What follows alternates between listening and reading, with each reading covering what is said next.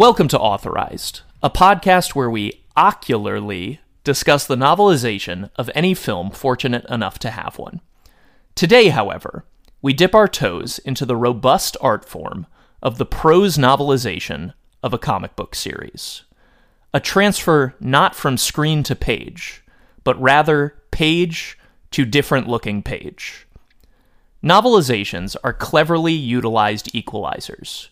Whereas a graphic novel can be so esoteric as to be nearly impenetrable for new readers, novelizations take the chaotic tumble of heroes and villains that populate its story and build out their backstories in compact, compelling bursts of interior thought.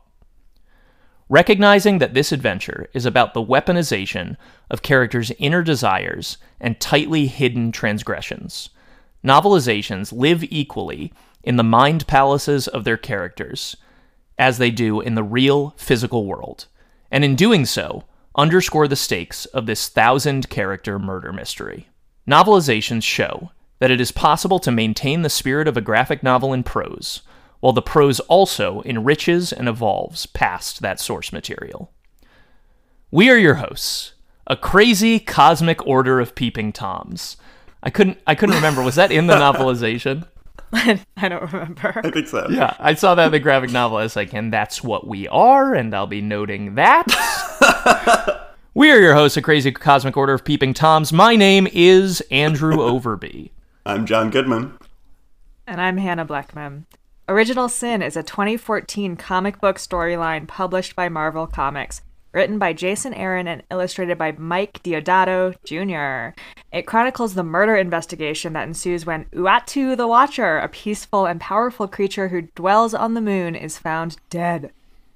As multiple teams of X-Men, Avengers, and some other people follow various leads, they learn that the Watcher's eyes, carved out post-mortem and unaccounted for, are potent weapons capable of revealing every secret anyone has ever harbored. And also doing some other stuff, I think.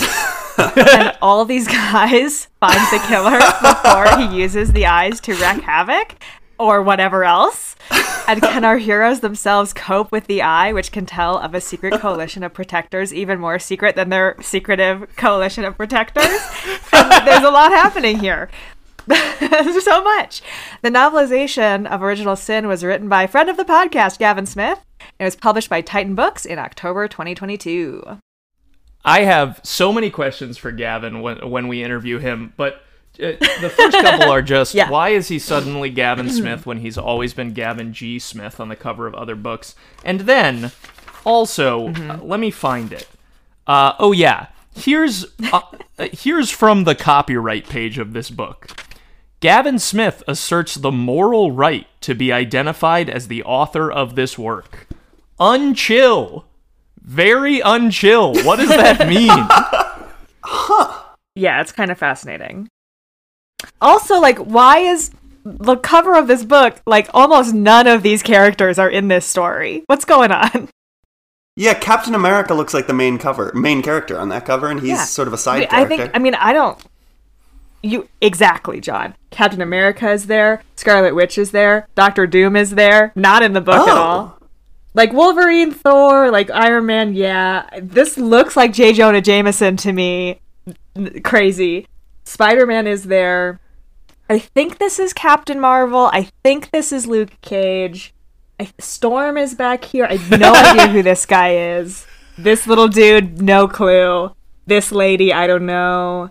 I don't know. It's just there are main characters in this book, and they are not on the front of the book. There are, I would say, maybe 20-ish main characters of this book. Would you say that? Yeah, you could populate the cover of the book with the characters in the book. Shot with the sort of I want to be clear because you really could. I always lightly jibe the novels we read and whatnot, and I feel like the author might listen to this. I loved this book. I really, especially given that I read the graphic novel first, I just thought it was really cool how it was adapting still images into text. But I do wonder, it's such an interesting challenge to set oneself, to go, I have 20 main characters. I think the one who will have the first person's perspective is the one who has the big secret I don't want to reveal. Well, that's sort of in the comic as well, right? No, I wouldn't say so, because the comic... So, this is a good... Well, before we jump in, Hannah, I assume you and I have a very similar relationship to Marvel. You've probably seen a dozen of these films and haven't read comic books. I've read some comic books, but very piecemeal. John, what about you? Do you have any background with the Marvel comics? Yeah, I'm sort of a comics guy. I'm not, among other comics people, I would be sort of a poser. Like, I haven't read that much of the, deep stuff, but, I've read a big handful of Marvel comics, and I feel like I knew who most of these characters were. I had a sense of, what their deal sort of was. Yeah, but I hadn't read Original Sin before coming on this podcast. And I also really liked the book. I will be razzing it a little bit because it has its quirks from the adaptation, but very curious to hear what Gavin has to say when you interview I think that's a great way to sum it up too, is it really has its quirks from the source material. The source material, as I said in the intro, is just the artwork is really cool. The story is so damn confusing, and just page to page it'll be, Nick Fury's here, he's shooting, we don't know why. Oh, good, Exterminatrix showed up, and you're going, she's who? Where did that come from? Yeah, I skimmed through the graphic novel last night, and I was like, thank God I read the book first. I would have no idea what was happening. I felt the exact same way, yeah. To speak of the beginning of the book, the reason that I think it's such a weird challenge to put the secret, I mean, we'll just discuss spoilers here. Wait, so we're gonna say who killed the Watcher here? Yes. Okay. So listener, back of the book. It's a pretty fun mystery, I will say. It's a fun secret to discover. Twists and turns. It got me. So not too late to unplug your headphones. Stop listening right now. Am I allowed to tell your listeners to stop? No, listening that's great. To your podcast? If you are looking to experience the story of Original Sin, 9-year-old comic book story for the first time, definitely listen to this afterward. Because I want to discuss how this holds together once you know the truth, right? I mean, the truth is that, of course, Nick Fury, very different Nick Fury than I'm used to from the Marvel Cinematic Universe. It was impossible for me to not imagine this Nick Fury just being Charlton Heston. Just old as fuck, and what are these kids doing? Nick Fury rounds up a bunch of people to find out who killed Uatu the Watcher, and the answer is essentially that there was a break-and-enter job on the Watcher, headed by the Orb, Midas, and Exterminatrix, and they shot him but didn't kill him, and then Nick Fury showed up and killed him, which the reason he did it, right, was self-defense? No, I would not say self-defense. I think it was a little bit of personal animus, right? Yeah, I would say it is pure spite and hatred for being judged for committing war crimes. The only reason I ask is because there is a chapter, maybe I can find it later, where Nick Fury is thinking, he was raising his gun at me, I didn't want to do it, that sort of thing. But because it's the Watcher might have been raising his gun at him because he knew Nick Fury was about to kill him. It gets all sorts of confusing. The Watcher is obviously not going to attack Nick Fury. That's not his thing. You can't say it's self-defense. And by that point in the story, I feel like Nick Fury is like, how dare you make me do this? You can't decide the future. I'm not going to kill you. I don't want to kill you. Oh, I did. I do actually. And we do also discover that Nick Fury, this is not the only murder he's guilty of. This story has a lot of digging into his past and uncovering these literal alternate dimensions filled with bodies of people who Nick Fury has murdered. So he's in the habit. I cannot get over how funny it is that the premise of Original Sin is there's these superheroes, many of their identities are concealed or whatever, and then they're protecting us against terrors, and then they learn that there's more terrors they didn't know about and a whole other secret thing. There's a line I liked where he's like, for every underground monster that bursts out to attack Manhattan, there are 10 that never made it to the surface because Nick Fury murdered them on the way. He sure did. And it's a compelling concept in a sort of weird, paranoid, deep state kind of way. To jump to the beginning of the book, the reason that I think it's so strange that Nick Fury is the perspective character in some chapters, he's the only character who gets I verbiage, right? Yes. I did this. Because on page, essentially 1, it's page 7, but it's the first page. It says, the 2 intruders to the blue area of the moon wore spacesuits of no little sophistication to survive the vacuum of space. A camera drone released by one of the intruders sped across the blue-tinged lunar wasteland toward the alien citadel. And it's just an awkward way. I was a little worried on the first page of the book. I was going, oh, this is really grappling with the way comic books express story. You can show me the back of someone's head and they're breaking in somewhere and I go, who is that? But in a book, it's harder. You have to use language like, some guy was doing this. Will I tell you who? No.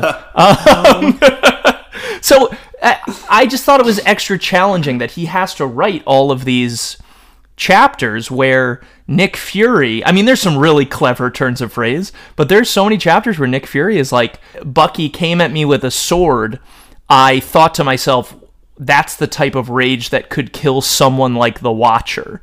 And I'm thinking, okay, so he's saying that because he's auditioning him to be the new Nick Fury who fights space monsters, but his inner monologue is worded to trick me.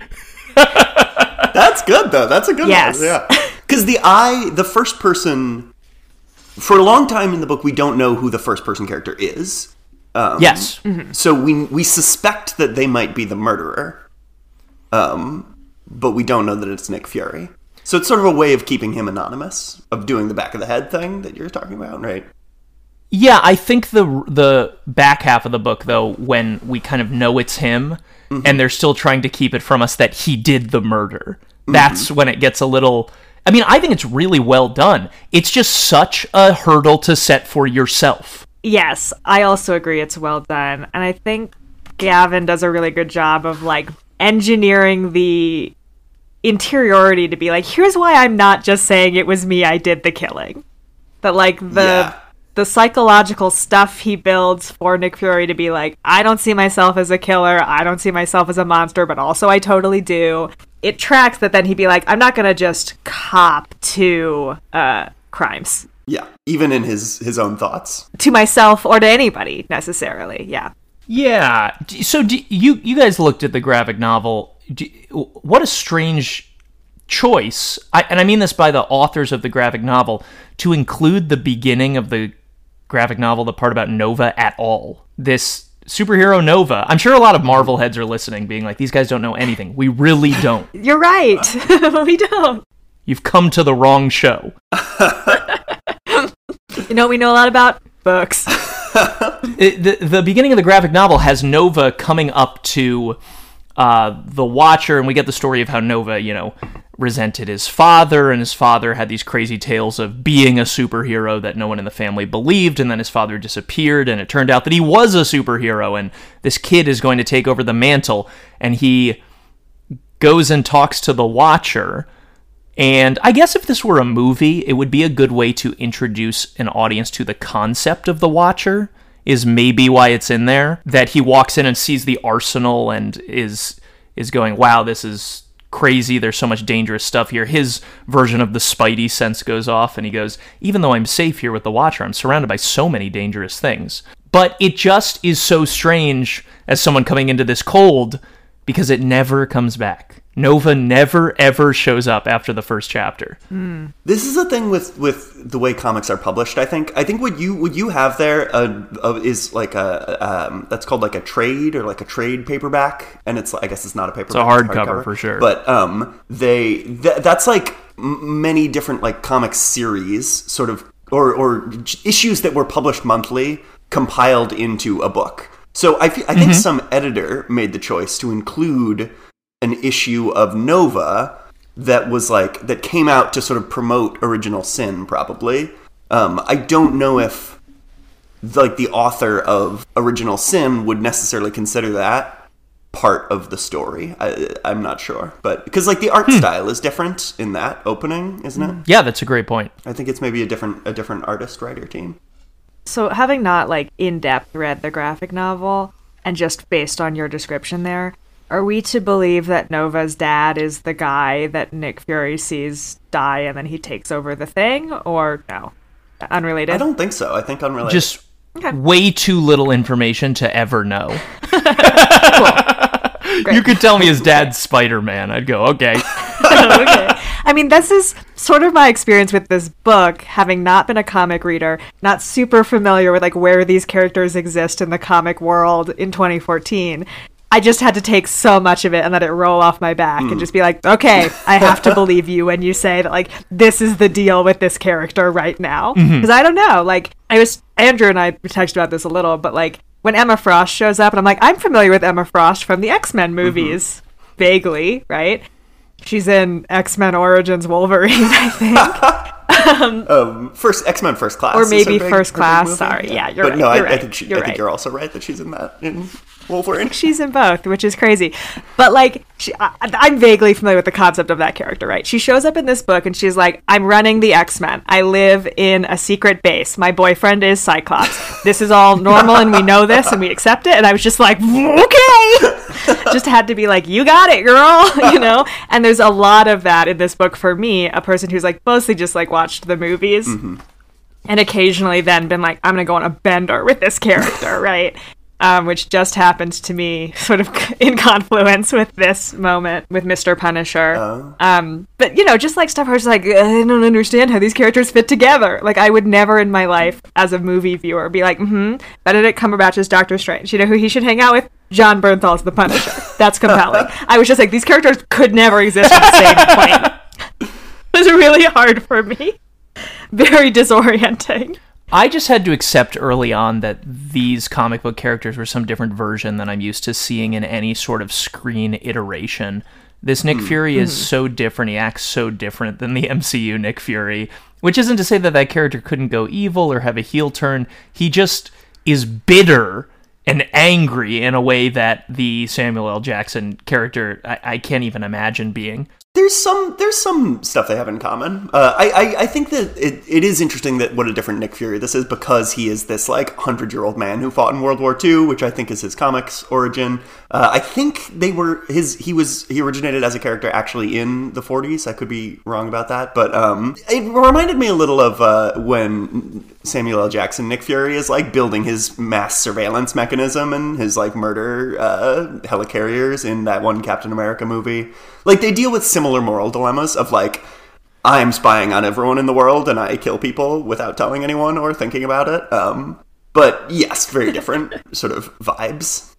Hannah, the thing you said about Emma, and that being an example of how things are really confusing, they just suddenly give you all this info about a character, I think is one of the strengths of the book. I want to clarify, it's not confusing within the confines of the book. Well, it is. It's confusing to me as a human being. It's confusing in the confines of the book because the story it's based on necessitates that you do have a bunch of background info. And I think this book plays both sides in a cool way, where for someone who doesn't know anything about superheroes, so let me read the beginning of the first Emma Frost chapter. It says, Emma Frost hadn't been able to sleep. One of the problems with being a telepath was that ghosts tended to leak from your sleeping lover's mind, even if those ghosts sometimes didn't have the common courtesy to stay dead. Emma's telepathy was as disciplined as every other facet of her life, but that discipline slipped when she was trying to sleep. She was tired of waking up with the dead staring down at her as Scott thrashed in the grip of a nightmare. This is a bunch of information I didn't know one paragraph ago. Emma Frost is in a relationship with this guy, Scott. She's a telepath whose defenses can be down because she's sleeping and she feels them lowering. And Gavin gives that extra little frill of, also, here's just a sucky thing about being telepathic, is that you just hear your lover's thoughts while you're trying to fall asleep. It's like info I need, and then immediately moving on to, also, here's a cool writerly thing I came up with. I think it's all good. I really, really do.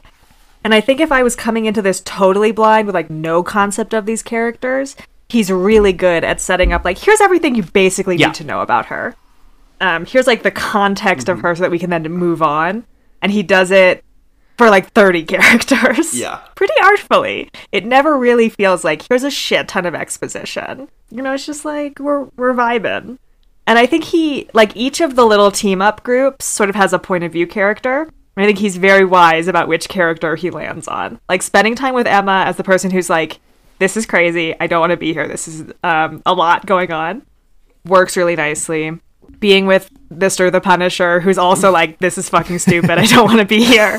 And then, like, with Bucky, who's like, this is crazy and I feel out of place. Like, he has chosen the right character that you want to spend time in their mindset and get their perspective. As like, as a reader, I need someone who's like, this is cuckoo, because I also feel like it's vaguely cuckoo. You know, good point of view selections. We don't have anyone on the call who's like a giant Marvel head, and I did message 24 Marvel content creators to be like, I know this sounds crazy, but we need help us. So we don't have the perspective of somebody who knows this stuff really well, but I suspect that this book is also rewarding if you've lived that life, because there's little lines in it I don't understand that I'm sure are fun Easter eggs for the knowing.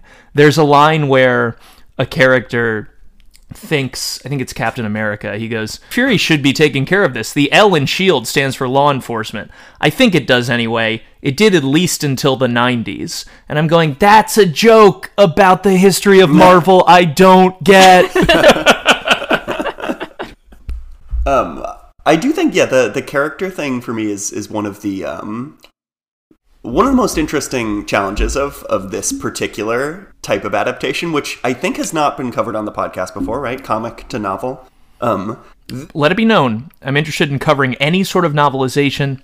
People who want to do video game novelizations, hit me up. I'm here. There you go. We have covered things that were comic books and then movies and then novelizations, and then we went back and read Your the Cowboys comics. and Aliens. Okay, yeah. Well, but see that though, comic book to movie, I think is a very natural kind of adaptation direction. But I will say I was feeling this fact that like a big thing with this superhero comics genre is that you have these like brightly colored, iconic look characters, right? Like everybody wears like a bright costume with like usually like a symbol on it or something like that like tells you about what they are, and it makes it much easier to introduce 30 characters when you can just have the little caption being like, the Wolverine, mutant killer with claws, and like you see, oh, there he is, there's the Wolverine. And I think, that this book handles that challenge admirably, but I do think there are parts for me where it is there are a few too many characters for a novel, and it is clear that we like lose track of some of them towards the end. Yeah, like I feel like towards the end, like Emma is just like, I'm walking out of the story. See you later. Well, and the big like secret bomb moment where Uatu the Watcher's eye has been removed, reveals everyone's secrets. You get like these quick little vignettes, and it's like, Luke Cage, oh my god, my dad was a superhero in the 70s, oh, changes everything. And it's like, I just met you, Luke Cage, you weren't in this book before, like... You are not one of my 30 main characters, somehow. That moment in which the Orb, who I guess is a Ghost Rider villain, they say, the Orb... They do say that. If there's anybody who should have villains whose heads are other things, it is Ghost Rider. Yeah. You should fight the thumb guys from Spy Kids.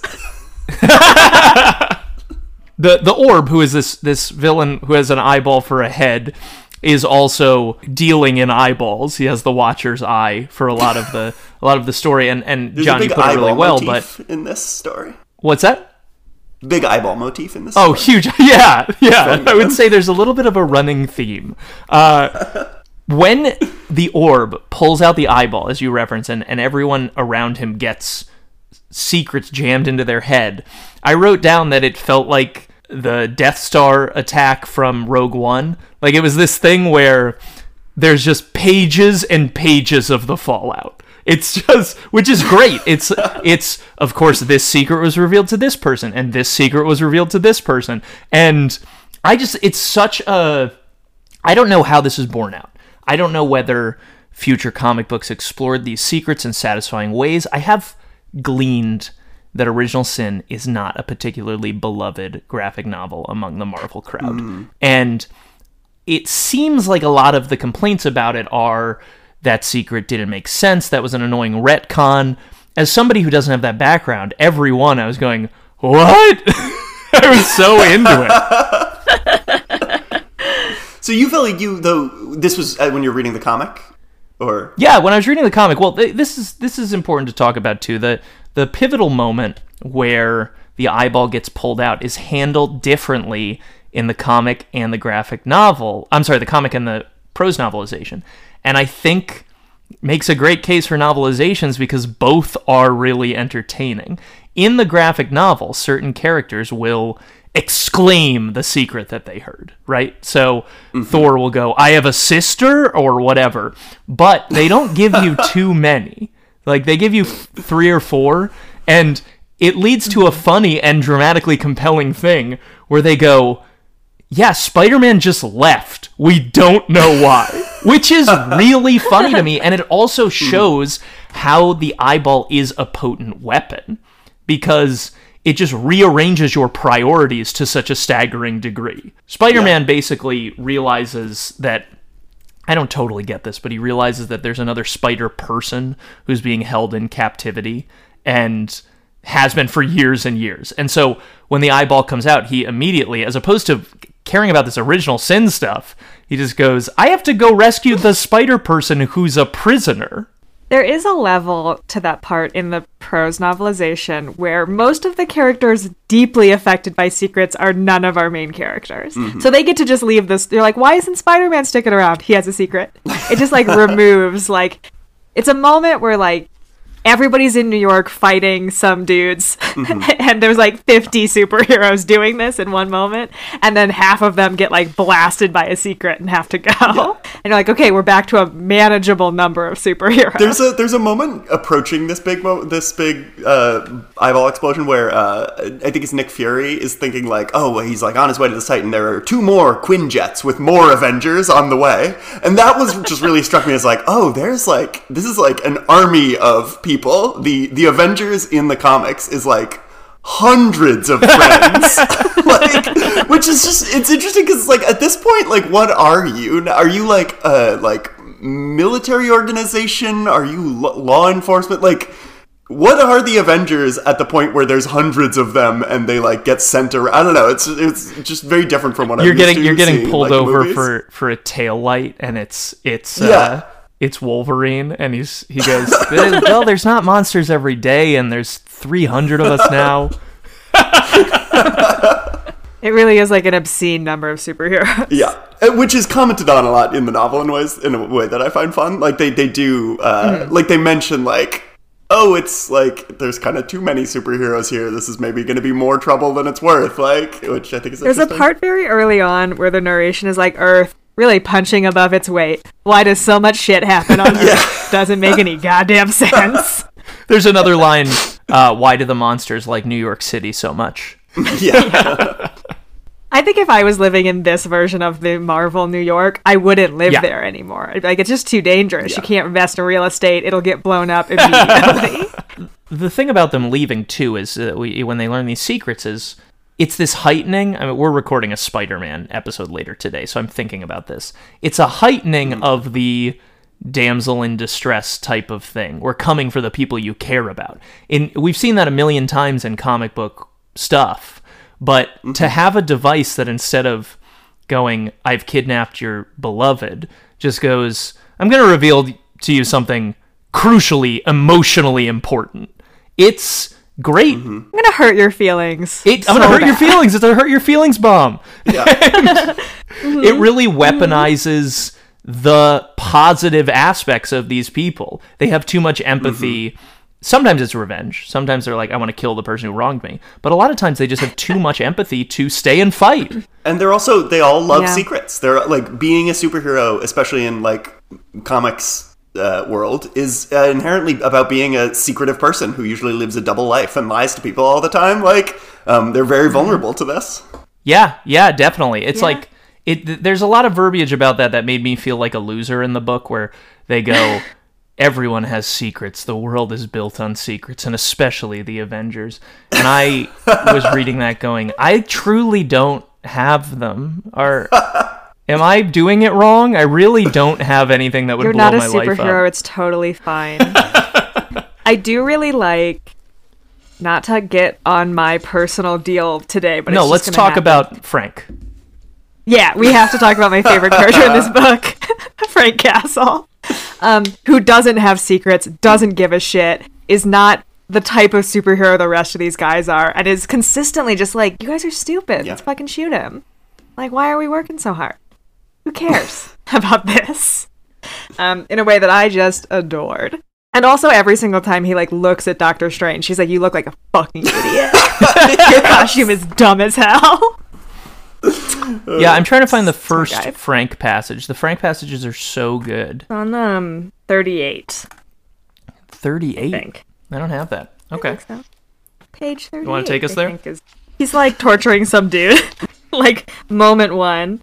That's it. I've told you about every last one of them. The weeping, bloodied, and bruised gangland killer begged. He was tied to a chair in a pool of light in the otherwise dark warehouse. The air was hot and sticky. There was no breeze coming off the Pacific tonight. Frank Castle missed New York. You're lying, Frank said. He didn't think this was the case, but it never hurt to double check. Like, just like a fucking guy. What a guy. Yeah, I liked this line on 74 where they found the... So, the plot of this is so strange. But yes, Nick Fury has secretly been the man on the wall for a long time, which means that he like hangs out in space and it stops people from other dimensions, creatures from other dimensions from killing us. And By just shooting them with a giant gun. shoots them with a giant gun and dumps them in some sort of like field in an interdimensional space, and Doctor Strange and Castle find it, and they're looking around. They don't know who's done it yet. They think, oh, the serial killer we're looking for. This is his dumping ground. It says, Frank ignored Strange and continued digging around in the large wound with his hands. It was wet inside. The fluid in the hole was the same color as blood, but had a very different consistency. Give me a moment's quiet, Strange said, and I'll divine what sort of spell it was that... Well, now I know why I'm here, Frank said. He could feel something deep in the wound, though the green glow emanating from it wasn't filling him with joy. You and your bird sniff out the bodies, Doc. He managed to get his hands around the object in the wound and yank hard. And I'll find your damn killer for you. He pulled the most perfectly preserved bullet he'd ever seen from the wound. Whatever substance it was made of was incredibly hard. It was a large caliber bullet, but almost the size of a cannon shell. It also glowed bright green. Not good. Frank knew that so-called superheroes hated him, thinking him little better than those he hunted, but they all came running when they needed him. Yeah, love that. I don't know this guy's deal at all, aside from the fact that he hates cops and real-world cops love him. Yeah, it's crazy. Loved of cops. I also want to flag that chapter that you just read the end of starts with the chapter title, Frank Hates Magic, and then the very first sentence is, Frank hated magic. Which just makes me laugh. He talks about really how funny. it's annoying when Doctor Strange teleports him without his permission. And I'm like, yeah, that is so rude. That's like, that would be infuriating for someone to do that. Like, is Frank Castle a mass murderer? Uh-huh. But he's not a hypocrite. You know, he has his rules, he has his point of view, and he sticks to it. It's interesting also that in that passage you read how much, this is very much a book about guns in a way that I wasn't expecting. Like, I feel like superhero stuff will often do violence in a way that they'll very pointedly avoid, like, real world, like, gun culture and, like, the mechanics of firearms. And this book is very much, like, grappling with that in a way that is interesting, and maybe we can talk about it later. But Yeah, I agree. To the point where you get to the end and Nick Fury's like, who's going to take over my big gun job? And it really seems obvious that there's two people who could do it, and it's the gun guys. Yeah. You know, like, it's not Mr. Claw Hands, right? the Ant-Man, yeah. What, like, some of the candidates he invites are crazy choices. No, that's crazy. You know, it's not going to be like Miss Diamond Skin. Like, the answer is the guys who use giant guns, and then you choose the one who has, like, slightly more of a moral compass, who isn't just gonna, like, kill everything. Yeah.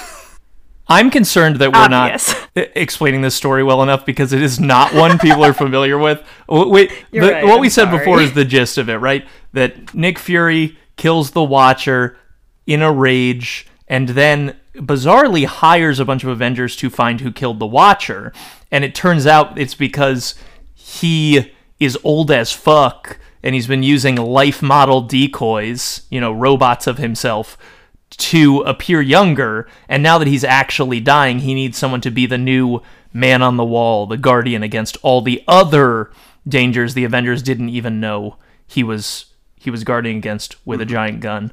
But when it comes out towards the end of the book that it's essentially a job interview process, there is a really funny line where Lang, Ant-Man, goes, "So you want me to kill aliens and underground monsters?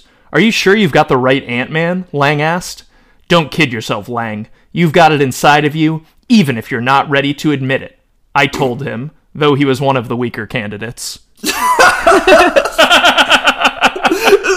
There must have been people who he was like, nah, I can't get them. Like, he must have tried to include some heavier hitters before getting down the list to Ant-Man. Yeah, Ant-Man's not who I would ever consider. Yeah. There's a part where he's like, Ben Grimm, one of the best men I've ever met in my life, and therefore unsuited to the world I live in. He wouldn't work. Mm-hmm. And it's like, yeah, neither would Ant-Man. That's a nice little guy, isn't it? That's his whole deal. He's like a goofy little guy. Fella. I thought it was so funny that Ben Grimm, the Thing, that I'm not used to reading Thing stuff. And so when I'm doing when I'm reading the graphic novel, I'm going, this guy Midas looks a lot like the Thing. I'm going, this is a lazy reusing, previous drawings type of thing. And but I thought the book had a good sense of humor about it, because every time people internally thought of Midas, they're going, he just looked like a really fucked up version of the Thing. God, he looked like the Thing had a disease. So mush. I think Dr. Midas, they say I had not heard of Dr. Midas, but they say he tried to get all the powers of the Fantastic Four. So I think he has the same origin as the Thing. Oh, wow. Wow. Yeah. And I'm a fool. For it. It is kind of interesting that, cosmic rays will do one of 4 things to you, and one of them is make you look like that. Hey, one of 5 things. It may also turn you into a melty metal man, or whatever's happening with Dr. Doom. I was sad not to have any Dr. Doom in here. He's one of my favorite Marvel guys. I feel like he would be well suited to this story. But maybe another guy who'd be like, I have my own stuff going on. Yeah, too similar to Dr. Midas, maybe, who they really is one of the villains of this story. So they really have to set up who he is. Short diversion here, but as everyone knows who listens to the podcast, I've been listening to the entire Dark Tower series, and you are all right. It gets very strange. At one point, there's a whole book where they're defending it's a Western, and they're getting ready to defend the children of the town against a rival town of, it feels like, pedophiles, and then who are gonna ride in and take them, and the guys ride in, and they're all dressed like Dr. Doom, and they all have lightsabers, and they all talk about Harry Potter, and this book doesn't take place on Earth, so. Yeah, it's getting strange, and I don't really know. I don't really like it. They're dressed like Dr. Doom on purpose. Yeah, they look exactly like Dr. Doom, and they're wielding working lightsabers. Yeah. Huh. Yeah. That is strange. Curious. Really weird. Anyway, the Watcher, is he the guy that people would joke that good old Stan was playing in the MCU? Yes, yeah, he's Uatu the Watcher. So. He's he's the main Watcher guy. So that was that running thing of what if it turns out that Stan is him? And then I think they ended up going with he works for the Watchers in one of those post credits things. Way better call, because agreed. I always assumed that the Watcher, because people had this theory, was a jokester. No, he's so solemn. He couldn't be more serious. Every Stan appearances, he's they'll be at a stoplight, and he'll turn to Iron Man in the next car and go, "You go when it's green, dummy." It's like, if he turned out to be Uatu, the Watcher. I was not familiar with the concept of the Watchers at all. And from the descriptions in this book, I was like, yes, Dr. Manhattan from The Watchmen. And then when I opened the graphic novel, I was like, damn, their head's big. Like a totally different physical shape than I had been imagining. It is very funny to imagine when in this comic the Watcher will like appear to people during like dire universe changing moments. It's funny to imagine like Nick Fury on the floor of the satellite about to die and the Watcher looming over him being like, "Hang in there, fella! Excelsior!" The Watcher is the one dispersing the secrets. He's like, he shows up to you and he's just like, "Did you know Wolverine killed his own kids once? Pretty weird." Fucked up, huh? The Watcher, just going back to the very beginning of the graphic novel, the Nova part of the graphic novel has this backstory about the Watcher giving a civilization nuclear capability. Yes. Very Star Trek. That sounds fucked up. Super Star Trek. And it wipes them out, of course. And who could have seen that coming? It really clarifies that the Watcher used to be a bit of a doer. He pivoted to watching. Sometimes you learn a lesson and you stop doing the thing you were doing. Yeah. Yeah, that Nova backstory really did change my perspective on the Watcher, because I read the book first, the novelization first. I thought it was maybe a little too tidy of a backstory. His pivot is like, when he's like, "Oh, now that this civilization has died, I am now cursed to watch everything forever and never do anything about any of it." And I felt like that was like a little quick for you to come to such an extreme life path. But there's some narrative convenience in a few aspects of the graphic novel, like Nick Fury yells at the Watcher so much about, "Why don't you ever do anything, you dirty, bald bastard?" And the Watcher does talk. It feels like he should show him a slideshow of the time he gave a planet nuclear capability or something. Like it feels he's working against his own interests in not even communicating sometimes. And I felt that a little bit too when the eyeball came out and no one saw the secret that Nick Fury is the man on the wall who shot the Watcher. It's going, oh, right, because we have 50 pages left. There's also like that complicated element where the Nick Fury present at that moment is like, how come I didn't get a secret? Like, because you're a robot. But like, I thought it revealed it's because you're a robot. But you know you're a robot, so wouldn't you know that's why you didn't get a secret? Oh, interesting. A thing I didn't think about in the moment. And I was like, ooh, another fun element of mystery. And then I was like, oh, it's because he's a robot. Wait, so when we're getting that first-person perspective, that's sometimes a robot talking? I don't believe so. Because Nick Fury isn't in like a VR headset controlling the robots like Ready Player One. I wish right? he was. They're AI. Yeah. So when he's out there at like steak night with his superhero friends, that's a robot. That's a robot. Yeah. So our narrator is sometimes a robot. No, okay, no, I see. Never mind. When he's using the first-person voice, that's the real Nick Fury.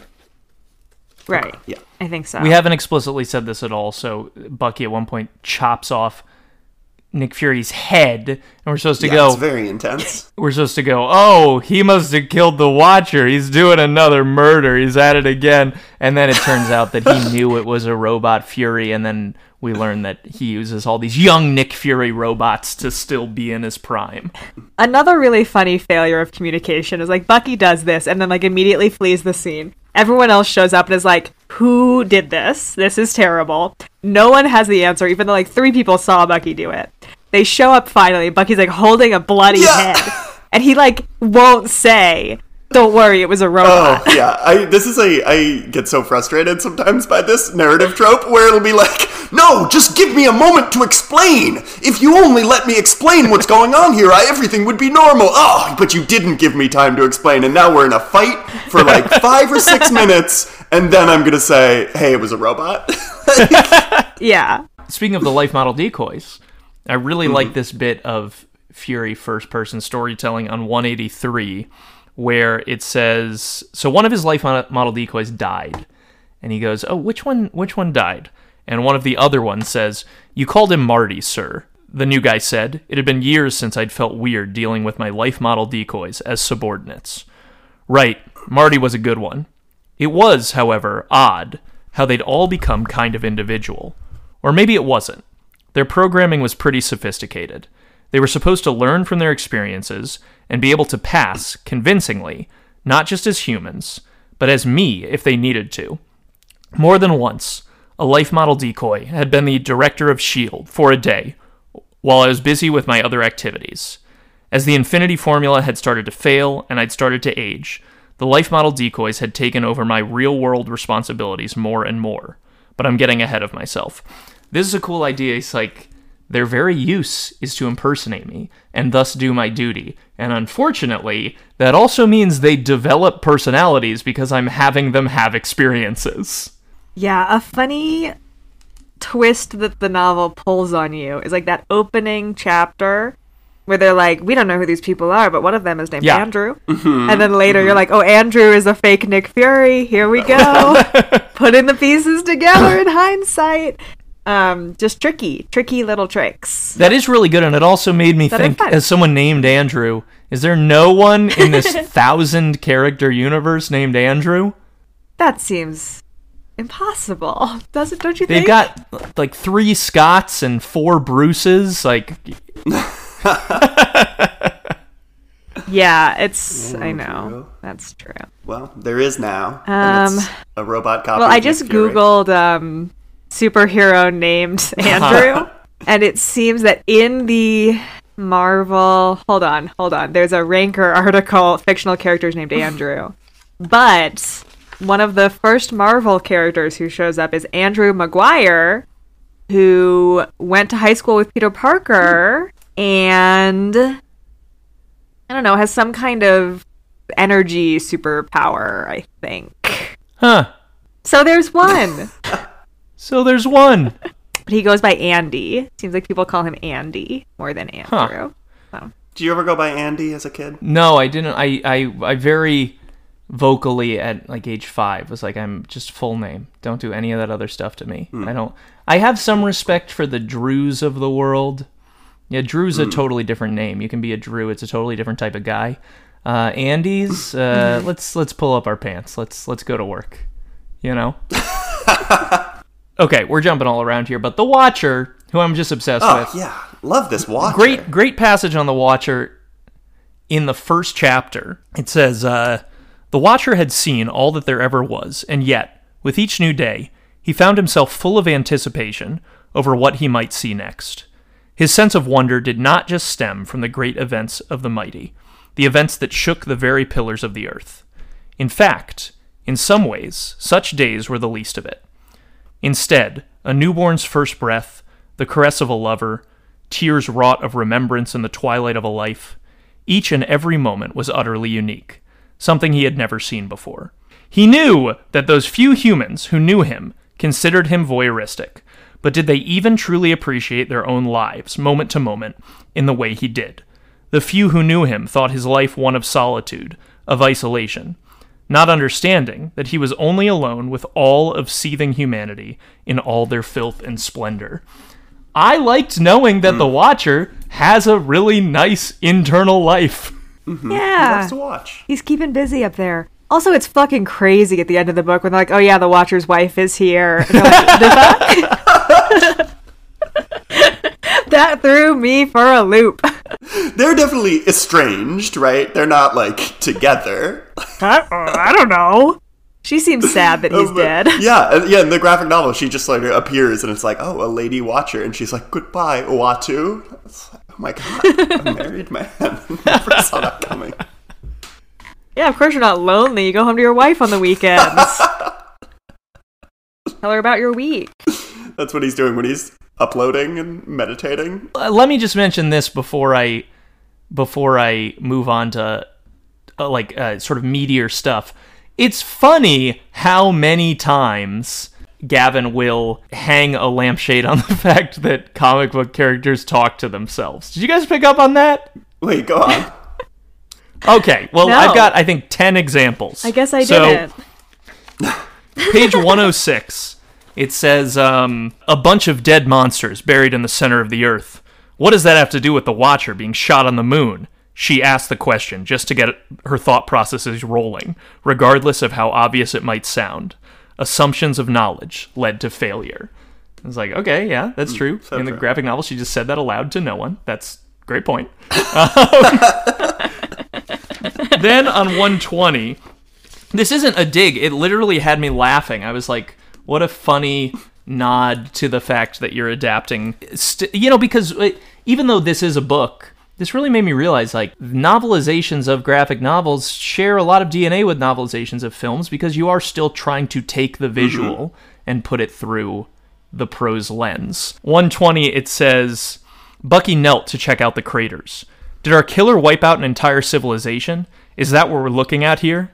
It seemed that Spectre was planning to give voice to every single thought that ran through his gray matter. I have like 8 of them. And then there's a very cool one. So this is a situation where someone is watching someone else through like a dream or time travel or something, seeing their memory.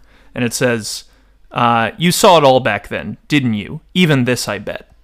The orb wasn't sure to whom Fury was talking. Himself? The ghost of the Watcher? The eyes that Fury held in either hand? Or was Fury talking to him, the orb? Did he know?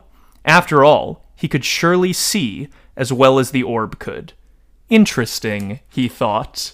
I thought that was great. He spends so much time, so many instances going, yeah, this is another line that somebody just says out loud alone. Weird, right? And then the orb is viewing a memory, and he goes, maybe he said that out loud because he has the eye, and he knows I'll watch with the eye later. That's a very fun development on the sort of like voyeurism theme of this also, that like you the reader are reading a comic book kind of being like, why did that character say that out loud? And you know really it's like, oh, he's talking to me, yes. the reader. Like he's saying it for my benefit, which that feels very like a little play on that. Yeah, it feels like the novelization version of when a movie recreates a graphic novel panel in like the way it frames a shot.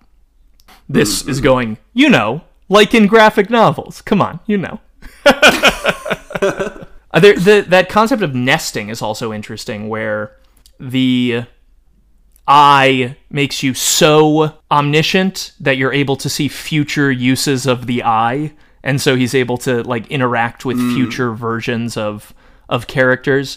I felt the same way in... I want to go more in depth on the secrets moment of the eye coming out and everyone having their individual secret, but Hulk gets a secret that Tony Stark terribly betrayed him, and Tony Stark only gets the secret that is now known by Hulk, which is technically now a secret.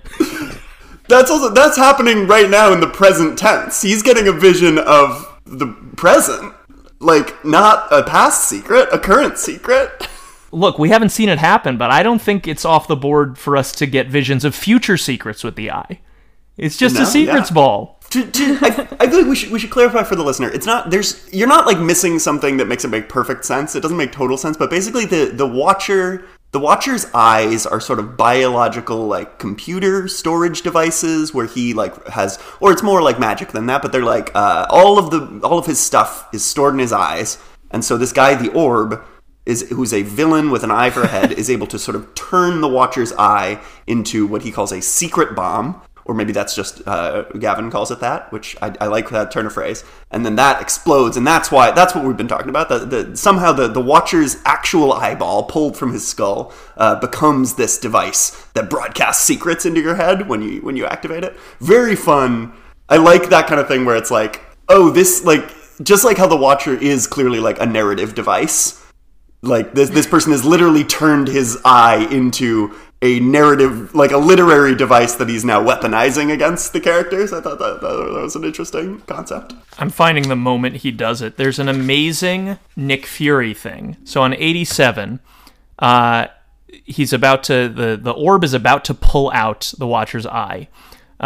Nick says, whatever the hell this is, it's finished. You're murderers and you're all going down. He's kind of going crazy. He was just glad that it was no longer his responsibility to stop Dr. Midas talking about his involvement with S.H.I.E.L.D. Put the eye down and step away, Steve ordered the masked figure. This is when the orb still has a mask on.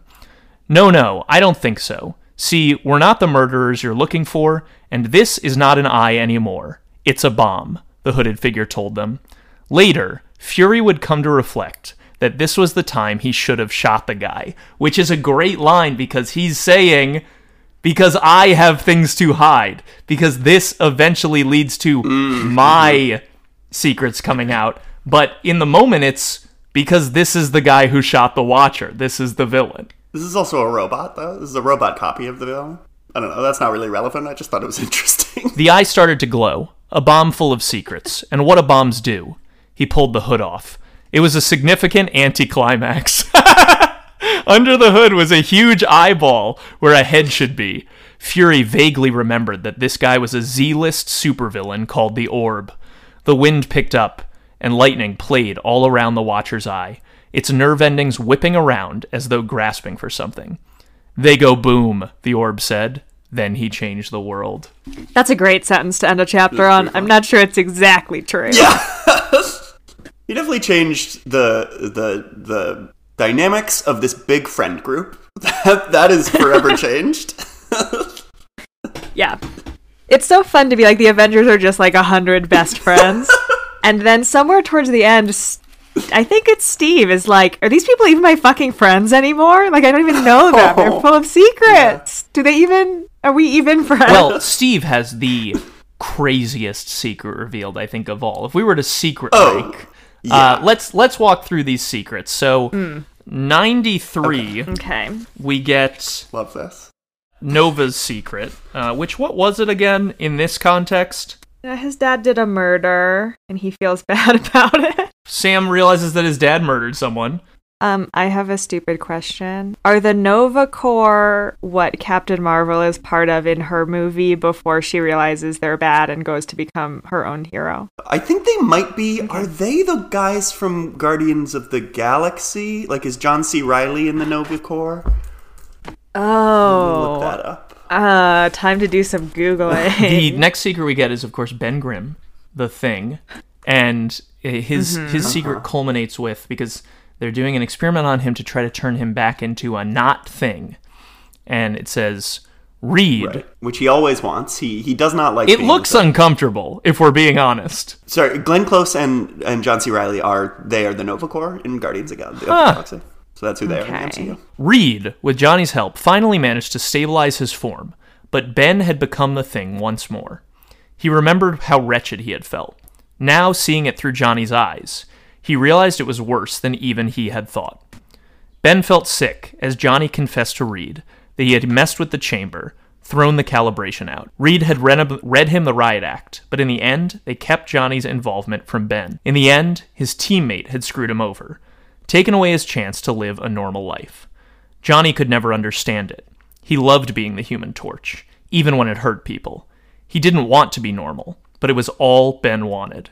It was everything, and Johnny had prevented it. And worse, Reed, Ben's best friend, had lied to keep his brother-in-law's secret, a 2-for-1 betrayal. If we're ranking these betrayals, it's easy to get caught up on the fact that the Hulk became the Hulk because Tony Stark messed with the bomb and tried to make the bomb better, and then that hulked him out. That's at least an accident. This one is so bad. Wait, did Johnny do it on purpose? It seems like it, right? They just say he changed the calibration. Yeah, he was like tinkering with it in a way that like he definitely should not. And I don't think been. he's like a scientist. I agree. I have a hard time believing that it was like a malicious tinkering. He just kind of like he went in there, he emits fire radiation, and that probably fucked up the equipment. And then it didn't work. I really like that insight into the different attitudes that people have about being a superhero. You know, the Human Torch loves being the Human Torch. He has the type of personality where he wants to be a hero, and also his version of mutation is cool. And he can stop being on fire when he wants to be. Right, Yep. Exactly. Grimm is just like, he could never understand my situation. Big difference between being a thing forever. I feel like that's a big, like, X-Men thing, that, like, some of you got cool powers and some of you have to look like a monster. The Luke Cage one is, he saw his father as a young man with a mustache and a full head of hair, long before what was left had turned white. He wore a black t-shirt and a leather coat, a magnum held out like he was on the cover of a pulp novel. It was a moment before Luke recognized a younger Adam Brashear, the Blue Marvel himself. Without all the dark clothes, it was only the trademark stakes that gave away the near-ageless Blade. The vampire hunter's afro was a statement. Luke didn't recognize either of the women. One looked hard as nails, the other was a more glamorous-looking blonde, both beautiful. Nor did he recognize the red-clad, semi-demonic-looking sorceress type with the outrageous collar. Luke assumed he was the villain of the piece. There was something of the sorcerer about him. The clothes, the style, the whole thing was like a montage from a 70s action flick had been thrust into his skull. It was little more than a collage of moving pictures. There was not much in the way of context, but the connecting point between them all was his father. Even without context, this would have been more than cool. His father running his own team of heroes in the 70s. There was just one problem. His father had made clear the disdain in which he held Luke's own vocation and lifestyle. He'd always had a difficult relationship with his father. Proof that he was a hypocrite only served to deepen the resentment. As you say, Hannah, a hurt my feelings bomb. Big time. Not an actionable secret. Can't do anything with that. Just gotta be sad. Just gotta go think about it. Some of these secrets, though, some of these diversions I feel like don't belong in this story. It's fun to hear about what happened with Luke Cage's dad and Nova's dad, but, like, they're not characters in this story. I think it goes a little long on the, like, the people who aren't our focus here. Like, if this was a Luke Cage story, that would be more interesting to me. So, like, I do kind of prefer the ones where it's like, oh, okay, you sort of know who the Hulk is, you sort of know who Tony Stark is. Oh, it turns out Tony Stark caused the Hulk becoming the Hulk. I can sort of get that quickly. It's a little weird to me when it's like, okay, so Luke Cage, he has a flashback, and he's like, oh, I recognize Blade. Oh, I recognize that guy. That's this other character. Oh, here's this guy. It is a little bit like, I don't know. I get a little bogged down in all these secrets. I agree with you, John. And I feel like these secrets are, like, interesting in their own right? But, like, none of them have a strong impact on the story. Right. Like, even the Hulk Iron Man one just means that they stop being in scenes together. Because everyone else is like, we should keep them separated. But, like, mostly, I kind of would like secrets where then it, like, hit the characters in a way that, like, they then were like, do I even want to continue fighting for the good of the world or whatever? Like, even Thor's secret where he's like, oh, I have a sister and it's a whole fucking thing. He still shows up in the final battle to, like, do punching. You know, it doesn't really affect his, like, day-to-day business. He gets a second secret, too. Do we know what the secret that... Nick Fury gives him a secret the old-fashioned way by whispering it in his ear, and it really devastates him. He does a little Lost in Translation on him at the end. Yeah, I don't think we hear what that is, but it does somehow make him unworthy of the hammer, knowing that secret, which is confusing to me. Do we get anything more on that in the I was hoping somebody would go, oh, you missed when they revealed that. Because I was thinking the same thing. He just gets whispered to, and he goes, I can't pick up hammer no more. I love the description of the novel at the end of him. It's in sort of an epilogue thing, and it's like, there's Thor on the moon, like tears streaming down his face, straining every muscle in his body, struggling to pick up the hammer. That was one where I was like, oh, I bet that's a great panel in the graphic novel. But then in the graphic novel, I find this artist, I find their character work a little stiff, I will say. I want a little more like I was picturing, like, close up on Thor, bulging neck, tears streaming, and it feels a little bit like a 3D model that was set up and then traced over as a comic book character. I will say, flipping through the graphic novel, I was like, I don't know if I can tell the difference, like, at a glance between, like, Bucky and the Punisher. Yeah, you know? right. Like, same body type, same hairstyle. It's not at a glance easy to know who I'm looking at Which with superheroes it really should be. I feel like that's sort of the whole point with superheroes. That's why they wear, like, the costumes, is because it's like, oh, that's fun, memorable images. I know what they look like, but I don't know. Thor cried out silently into the vacuum as the spacecraft soared overhead. His tears had frozen to his cheeks. Every single one of his muscles was strained to the point of tearing as he tried to lift Mjolnir, the hammer that he was no longer fit to wield, from the surface of the moon. This was also observed. Good. Love the moon stuff on this, when they're like the man in the moon and his secrets. I think that this is also a strength of the book, is that I'm being that annoying friend who every criticism you guys lob, I go, but what's good about it. So I think it's great that the graphic, I agree, I'm not in love with the graphic novel's art style. I think it's great that the novelization highlights things that aren't inherently highlighted. You know, making it so that if you're some crazy person who's doing what I'm doing, which is reading both, I get a little bit from each one that I wouldn't get from the other. I also think that the fact that the secrets don't impact the story is what's good, because the point of the eye as a weapon is to reprioritize your life. To be like, oh, I don't really care about stopping this bank robbery because I have to go stop a genocide I didn't know about underground. You know, like... But is it important that, like, Blade was there and he has an afro? I feel like there's a lot of detail in all these secret revealing Is the reason scenes. that Blade isn't included in the job interview because his only priority is vampires? I don't know. I thought Gamora was a bad choice, too. She's not from Earth. Why would she care? She's like, why? No, I don't want this job. Oh, there's a wonderful line in the book where Nick Fury is explaining his motivations, and he goes, sometimes you have to kill people to protect the Earth. Sometimes it's necessary for some to die.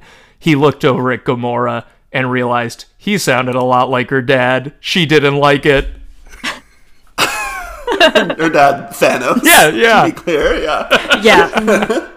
Continuing on with the secrets, the Hulk one we've kind of talked about. Tony Stark is like, I think I can make the bomb better, make the blast radius bigger. Yeah. He messes up the bomb. He turns Bruce Banner into the Hulk. And they talk about that this was like during a time of his alcoholism, like really ruling his life, and this one is pretty bad. It seems like Tony Stark literally like drunkenly went to the lab and fucked up the gamma bomb experiment. So like irresponsible. This one made me really go, I wasn't so bad when I drank.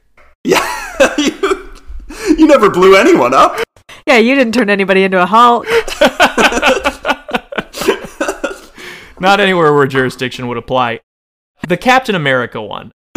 Worst. That's the biggest secret. That's the worst one if we're ranking the secrets. So, what's the gist of it again, John? So basically, there's this team of superheroes called the Illuminati, which I like that Gavin throws in a little thing where it's like they knew they were the subject of the types of conspiracy theories people had about superheroes, and those conspiracy theories were true. Basically, like the Illuminati is like these smart superheroes who they find out that there's these two multiverses are going to crash into each other. Like this alternate universe is going to crash into our universe and kill everything. And they decide they need to annihilate this other universe and kill everyone in it to save our universe. And Captain America is like, no, we can't do that. That's the worst thing anyone's ever said. You're worse than the Nazis who I fought in World War II. And basically, Doctor Strange uses his magic to erase Captain America's memory so that they can go on and kill this other timeline. And this one I like because it does this is sort of the whole theme, this whole like moral dilemma that is where the Watcher and Nick Fury are these sort of foils of each other of like, okay, how do you react when you see something like this? So that, even though Captain America's not really a main character, I thought this kind of thing, hey, okay, this works well, because it involves a lot of our main characters, and it involves the main theme of the story. Big betrayal. I mean, Captain America's secret is that there is a secret, and that, I mean, it affects him later in the story when he shows up to fight Nick Fury, and he's like, I can't believe I ever trusted you. Like, I really put my faith in you, and my secret has now meaningfully changed our relationship interactions and how I'm gonna handle fighting you now. So that, I agree, John. This secret worked for me. And nice Mr. Captain America is like, we shouldn't kill whole universes. Like, what a champ. Yeah, as you say, John, I mean, it really applies to the themes of the story, and then also it just disqualifies Captain America from taking Nick Fury's mantle as the Man on the Wall. Well, he's like the opposite of the Man on the Wall, is what Nick Fury's always talking about. Of like, he always kind of resents that Steve gets to be Captain America, like he gets to be the pretty hero boy, and Nick Fury has to be not making the hard choices. Exactly. Which I do think the novel is a little harder on Nick Fury for his. Nick Fury is a little up his own ass about like, oh, I'm a monster, but I'm a necessary monster, and I do like. That there's a little more of that moral dilemma. Or I don't know, I guess I also didn't read the comics super thoroughly. I mostly read the book. So is that moral dilemma equally grappled with in the graphic novel, would you say, Andrew? How do you mean? Which moral dilemma?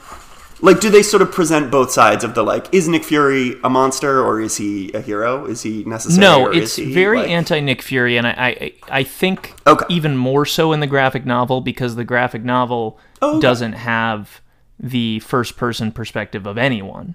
And so we're seeing all of these actions in a third-person way. So when Nick Fury starts acting really strange and shooting everyone in space, you're just very allied with the people going, "Why are you doing this? Can you say?" So I think that he comes off even crazier in the graphic novel. And I still don't totally understand why he had to be shooting everyone before he got to the point where he went, "Hey, this has been a job interview the whole time. Who wants at it?" He is also cosmically punished in a very, I thought, sort of Jacob Marley-esque way, the guy from A Christmas Carol. Uh-huh. It's like, these are the chains I forged in life. He is... What's up with his punishment at the end? Is that from The Watcher? Is that... Why is he chained to the moon? My understanding, and I could be totally wrong, my understanding, because he becomes the unseen. I thought he was always the unseen, because he's doing all these crimes in the background. I was kind of confused what the unseen is. Yeah. Yeah, that's not clear to me. He's the man on the wall, is what he calls that, not the unseen, right? But I guess when people talk about the unseen, they're like, what's going on with that thing? And my impression was that it was, the behind-the-scenes mass genocides that he's doing. And everyone's like, what's up with, there's something happening over there, but we just can't see it. It's the unseen. We see the unseen. Yeah, I don't feel that I totally understand the unseen. I honestly thought that Nick Fury shot the Watcher, and the Watcher was kind of thinking, you know what? This makes sense. And he, became the Watcher, and then Bucky took his mantle. Like, they backfilled the Watcher position, and then they backfilled... But he has a chain forged from a dying star or whatever. Like, he's chained to the moon. He is, he couldn't interfere if he wanted to. I feel like it's much more of, a punishment. You're probably totally right. I think my understanding of this was maybe a little too pat. I was like, and then he's the unseen, and let's get out of here. He watches it all. Okay. It's like a Gandalf the White situation. It's like, all right, you get promoted to this guy's job, and you're good. There's so much stuff in this book. Is there anything else that you guys really wanted to hit? No, most of my notes are about Mr. Punisher, and I'll just keep those to myself. I mean, what's his deal? I am legitimately curious. He's a guy who... was like a soldier or a cop, depending on, I think, what version you're looking at, whose whole family gets murdered, and he's, really pissed about it. So he goes on, a crazy revenge spree and kills, a shit ton of people, and then is like, I'm gonna keep doing that. But it includes a lot of... it includes, law enforcement. It's just whoever he deems to be... So anytime there's somebody who's, not getting justice, he's like, I'm gonna go... get justice. Yeah. I think he's beloved by law enforcement and all right people because he's very into he's very into guns. He's a big gun guy, and he's he always has a big gun and he's going around shooting bad guys. I think that's the sort of connection. He's the nightmare version of a vigilante, where you're you don't want this guy on the streets with a bunch of giant guns killing at whim, which is what he does. And I will say, Nick Fury, what the hell were you thinking? Like, I think almost all of his candidates should have been immediately disqualified. You were going to give the Punisher the keys to your space gun? He's going to kill everybody. It's going to be terrible. Given that Nick Fury is, like, already killing everyone with impunity in space, right? I actually think the Punisher is a pretty decent choice. Except, I don't think Mr. Punisher has any interest in, like, galactic safety. He's, like, killing drug dealers and human traffickers and, like, rapists and, like, crooked cops. Like, that's his deal. And so to be like, do you want to kill space things? And Mr. Punisher's like, fuck no. No. You know, like, no. Not his scale, not his scope. But he does have a giganto gun. And I really like every time this book is like, his gun was fucking huge. He's, like, carrying around, like, a harpoon rifle, which is ideal. They keep going like it was a gun essentially meant to be mounted on something, but he carries it like it is an aimable rifle. Yeah. That shit rips, dude. Like, I want to clarify for the listener.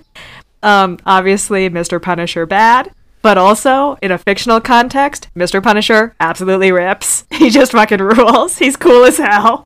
And unfortunately, that, like, skull chest logo also fucking really rips. cool. Like, it looks cool as hell, and I'm so mad. Those things, they don't become popular if they're not, like, it's great graphic design. He's just like a cool looking guy with a big ass gun who shoots people. I don't know. This one Frank passage stuck out to me when they're in the dumping ground for all the Nick Fury's alien corpses. Which, by the way, there's passages in this book that are really funny where they're describing the threats to Earth. And they go, he was watching into another dimension where hog people sat at a table and discussed invading Earth with their snouts, or what have you. I like the very end one where Bucky's like, lizard guys. Yeah. I'm going to take their tech, though. Pretty cool lizard tech. This is the Bucky one. It's just as we have heard, the reptile said. This is Bucky watching an alien race. The LMDs back at the satellite had managed to break the reptile's encryption with stolen Skrull code-breaking software. This enabled Bucky to listen in on the cross-reality communications. The visual feed from the drone showed a powerfully built humanoid dinosaur. He was riding a gravitational sled that doubled as a sophisticated sensor array. He was the point man. Point lizard. For an invasion fleet from a Type 2 Kardashev civilization from an alternate universe. The reptile civilization had harnessed the power of their own sun to skip across alternate realities and sack them like dinosaur Vikings. Not on my watch, Bucky thought, and then permitted himself a grim smile. See, like, I think the difference between Bucky and the Punisher, as I think the only two realistic candidates for this job, are that Bucky will do a preemptive murder, and I think the Punisher wouldn't. I think he would have to wait for the crime to be committed, and then be like, that's fucked up. I think that's the difference there. Black Panther is another candidate. I feel like he'd be good at it, but it's just like, again, kind of like with Gamora. It's like he's got his own stuff. He's not. Oh sure. Oh yeah, he's so busy. There's not enough hours in the day. He seems super busy. This book makes it very clear that Black Panther is like not just busy with like his country. He's busy with like underground stuff. He's busy with like space stuff. He's like busy. Like, he's already protecting the whole world on his own level. Like, to add another level to that, that's just too much. You're gonna get burnt out. There's a moment where Nick Fury is, like, looking at Black Panther, and he's like, he could tell he was testing his not unlimited patience. And it's like, yeah, Nick, you've been telling a flashback story for, like, 15 pages now. Black Panther has stuff to do. And a flashback story that doesn't seem super relevant. It's very detailed, yeah. It is so funny every time he cuts out of his flashback story, and the rest of them are just like, okay, like, and? I made a note of the list of the people who are, so Nick Fury tells this story about his whole past, his whole deal, and just everybody's standing up, no one sits down or anything, but he's telling this story to Black Panther, Emma Frost, the Punisher, Doctor Strange, the Orb, Gamora, Moon Knight, Rocket Raccoon, and the Winter Soldier. They're all just standing in a circle, while Nick is like, yeah, so it all started back in Kansas in the 50s. There was this alien invasion. And they're all just like, why are we in fucking space? It's really like, at this point, Nick Fury's like, I'm a grandpa, I'm old as fuck, and I'm going to tell you a grandpa story, and it's going to take forever, and you simply have to listen. And they do. Yeah, and it's not like they do. have evolving interest in his story. They don't go, oh, and where was that man McCord from? Who replaced him? Oh, it was you? It's every time they cut back from his monologue, they're going, who shot the Watcher, Nick? He's so clumsily dodging the question, too. Like, Black Panther especially is always like, who killed the Watcher? And he's like, well, it's funny you should ask that, because it's not actually really so easy to say. It's like, it is so easy to say. My final question is, why did Nick Fury at one point have to take a giant gun and shoot a sentient planet to death? Oh, wait, sorry. It was going to eat somebody else. It was going to eat us. I want to say, I criticized the art style earlier, but moments like that, and also the interdimensional dumping ground for corpses, beautiful art. I loved the dead planet that Nick Fury had murdered. Looked so cool. That's an evocative image. Yeah, I think it was an insane planet that had to be put down. There's all sorts of planet-size threats in the Marvel universe, right? That are like sentient planets who want to eat or whatever. Yeah. I wanna highlight one more Frank Castle passage for Andrew's benefit, and then we can move away from Mr. the Punisher, my best friend. I really just went down a hole in the past few weeks. No, I wanted to. I saw you logging all those on Letterboxd, and I was like, we're all gonna be coming in here with so little perspective, being like, there's a guy named Nick Fury, I learned, and then he was bad, I guess, that it's nice that you know a thing. I mean, hey, look, I'm a crazy person. This is simply a fact about me. So I watched the first season of the TV show of The Punisher, and I was like, I would love to spend more time with Mr. the Punisher. And then I did, and I ordered some comics like a sicko. Had to do so much research. I really wish it was easier to Google, hey Google, I want a Punisher comic that's about emotional vulnerability, not just mass murder, And we'll see if I made the right choices. Anyway, on page 212, there's a part where they're in the middle of the big fight with all the robots. There's this little passage where it's Frank didn't really disagree with Nick Fury, but he was going to defend himself. I like the passage where they're in his dumping ground, Nick Fury's dumping ground, and the Punisher is going, I was raised Catholic. These seem like demons. I am in hell. Yeah, he's just a guy from Earth who stands on the ground. I like that perspective a lot. That he's this seems fair because these guys are fucking monsters. I'm just a guy who lived in New York. Anyway, Fury's first line of defense was a system. Frank Castle wasn't a hero, a villain, a soldier, an assassin, or any of the other things he'd been called over the years. He was what happened after the system broke down. He was the last line of defense. If Daredevil, Captain America, or any of those other so-called superheroes really wanted him gone, they would work to fix the systemic ills that caused the symptoms he dealt with in the street. But that was too hard, too big and scary. But fighting Galactus when he showed up on Main Street, that was something they could get their heads around. They chose to lock themselves into a cycle of constant capture and release that, while pointless, worked as an endlessly recycled excuse to justify their existence. Frank had played his part in the latest nonsense, and now he needed to get back to work. And that work is, of course, shooting people in the face. I love that passage, though. Yeah, that's such a good take on, superhero fiction as well. Of, it's just telling the same story over and over again about people who don't change anything. And if you just killed those guys, they couldn't come back to cause problems, which is, the Punisher's whole ethos. Is, if you're dead, you're done. And I never have to deal with you again. I really liked that passage as well, but I focused on something different, which is that where you started reading started with Nick Fury's, first line of defense or his main tenement or whatever was a system.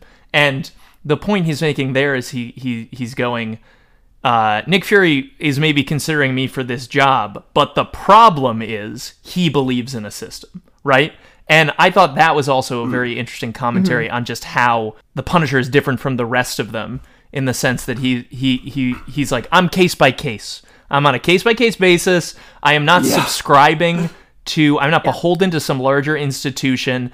And the fact that you, even in your craziest iteration, which is man with giant gun floating in space shooting dinosaurs, even you are going, because I love the US of A. And the Punisher is thinking, even that is too much blind faith for me. I love also that it's repeatedly, like, explicitly compared to the CIA, to, like, Nick Fury is literally doing this job while working at the CIA, and repeatedly is like, this is just the galactic version of, like, destabilizing a democracy in Southeast Asia so that we can get an ally in the region. This is the equivalent of, like, the CIA assassinating people in Latin America throughout the 60s and 70s. Like, which is, and it's like, because he is, you know, it is presented as necessary, which is interesting. Like, it is like, yeah, the Earth would be destroyed without Nick Fury, but it is also, he is just upholding the status quo, and he's not actually, he's not interested in changing any systems like Frank talks about. And I did think it's interesting. There's a moment where he is about to kill Spider-Man, because he's like, this is the latest threat, gotta kill this spider guy. And he's like, hey, Nick Fury, in a flashback. As one of his, like, oh, I killed a living planet that was evil, I killed a dinosaur, I gotta kill this Spider-Man. And he's like, oh, you know what? Let this guy go. I got a good feeling about him. And that scene really makes me wonder, like, how many innocent people have you killed? Like, how many moments have there been where it was like, oh, that guy was just as nice as Spider-Man, but he looked like a scary warthog man, so you didn't have second thoughts. And I think it's implied that probably has happened. Like, there are these parts about how, like, violence is cyclical, and he's kind of perpetuating it by murdering people around the galaxy. Like, yeah, I don't know. I thought just that whole perspective was so interesting and really well handled, especially in the novelization. That's an incredible point, and it also makes me realize how strange it is that he is the man on the wall, which to me meant looking out at space and at other dimensions, right, for threats. I thought that was the wall. It's crazy that he thought about snipering a kid from Brooklyn who was just, hey, I think I can shoot a web. And he goes, I'm gonna shoot that kid in the head. It's like, my job's not pretty, but someone has to do it. I had to shoot that teenager. We hired a guard to stand on the wall, but he's shooting people on both sides of the wall. I mean, it does seem like the argument that Captain America ends up making, and correct me if I'm wrong, is that he's like, you could have just, like, let us all in on all of the threats. Like, you don't have to be judge, jury, and executioner. That's not acceptable. When things come to Earth, we'll handle them. We always have. There's 1,000 of us, you know? Like, you will still be a man with a giant gun. And if the evil hogs show up, you can still be involved in the fight against the hogs with your big-ass space gun. But maybe don't decide you're the only being in the universe who gets to make these decisions. Yeah. Right? Which I think is fair, to be like, you shouldn't be allowed to just, like, kill with impunity based on your own choices. Especially when you've been doing it for so long that you're, like, have lost your soul. And they do make the point of, like, yeah, well, he's like, well, it's okay when I do it because I'm in the right. But they would say again and again, like, everybody thinks they're in the right. You know, like, Stalin and Hitler thought they were in the right. You know, like, it doesn't make you the good guy. You're not, like, blessed with some moral knowledge that the rest of us don't have. And the Watcher, who is kind of blessed with a moral knowledge the rest of us don't have, has made the right choice to be like, I can't be involved now. It's wrong if I'm involved. Yeah, do we think, is it bad that the Watcher... Is the Watcher guilty by inaction, as Nick Fury thinks? Or is it... What do we think about that? I think the Watcher's guilty by inaction, and I'm just bringing my own philosophies into this, but it's wild that he went... Yeah. Oh, let me give someone nuclear arms. Oh, that went badly. I gotta go all the way to the other side. Because at a certain point, yes, I get that as an initial reaction, but at a certain point, he has now watched millennia of turmoil and stuff, and he's still going, but that one time I interfered, that was really bad. To make a mistake and be like, what I've learned from this is that taking action is wrong. Yeah, he needs to find a third bowl of porridge, is my message to the Watcher. Well, that's why I didn't like that origin story, though, because I think the novel proper, without that, presents him more as like this is almost like a religious belief that he holds. Yeah, I agree. I mean, definitely reading the book first, I was like, well, that's their whole deal, is that they're not involved. They've never been involved. They won't be involved. They just are, they just watch. They just take it in and keep things that otherwise might be lost. So for me, from that angle, like, if that's your deal, then, like, you are fine to not get involved. And there is no guilt by inaction. You just happen to live on the moon. Even though he could stop things, right? Like, he watches all the atrocities of mankind happen. Right. Well, sometimes you have to let children make their own mistakes, right? Like, if you're gonna coddle a baby its entire life, it will never grow. No defense of the Watcher can deal with the fact that he's amassing arms inside his home from alien lands. Why is he doing that? Oh yeah, why is he doing that? He's a collector. Yeah. He's not using them. Okay. He's like looking at them. I guess. I don't know. It's weird. And it is a little risky that he doesn't have all of those guns in a gun safe. Put them in a vault, buddy. Don't let people saunter in and steal them. That's irresponsible. I thought it was a cool sci-fi conceit that he powers down for 42 minutes every 300 years or whatever to upload everything he's recorded. But it was weird that when he woke up from the 42 minutes, he wasn't going around going, "Is everything okay?" He just woke up and thought, "Another stroll. I only do that nap every 300 years, but I'm sure it's fine." I also thought it would have been... That's the problem with having zero friends. Nobody to watch his back. He has no friends. That guy gets sunburned on his back at the sad. beach so bad. I thought it would have been such a cool twist. Now I'm just doing fan fiction, but I thought it would have been such a cool twist if the Orb and Midas and everybody had gotten the eye and it was just blank because he had just uploaded everything. That would have been a fun twist, like it was all for naught. I do think the book handles the couple of twists very nicely, like the Nick Fury is a robot reveal, very effective. The part where you're like, who shot the Watcher? Oh, it was the Orb! The Orb killed the Watcher! Insane! And then you're like, no, it wasn't the Orb! Like, the series of reveals that happen with that, I found, like, exciting and punchy. They also give you the toolkit to understand, and I fell for it too, but they give you the toolkit to understand that the Orb didn't kill the Watcher, or might not have, because in the book, they add the Ben Grimm secret that we talked about, that he was fucked over by the Human Torch, but it's told from the Human Torch's perspective. And so we, the reader, go, oh, sometimes when you're getting these, they're not from the perspective of yourself or the person who held the eye out. And so when it was a vision of someone shooting the Watcher point blank, you can look back and go, oh, that's not necessarily the Orb. That's just the sensation of experiencing that memory, is to be the shooter. It's a story that works well when you think back on it and you're like, oh, the clues were there.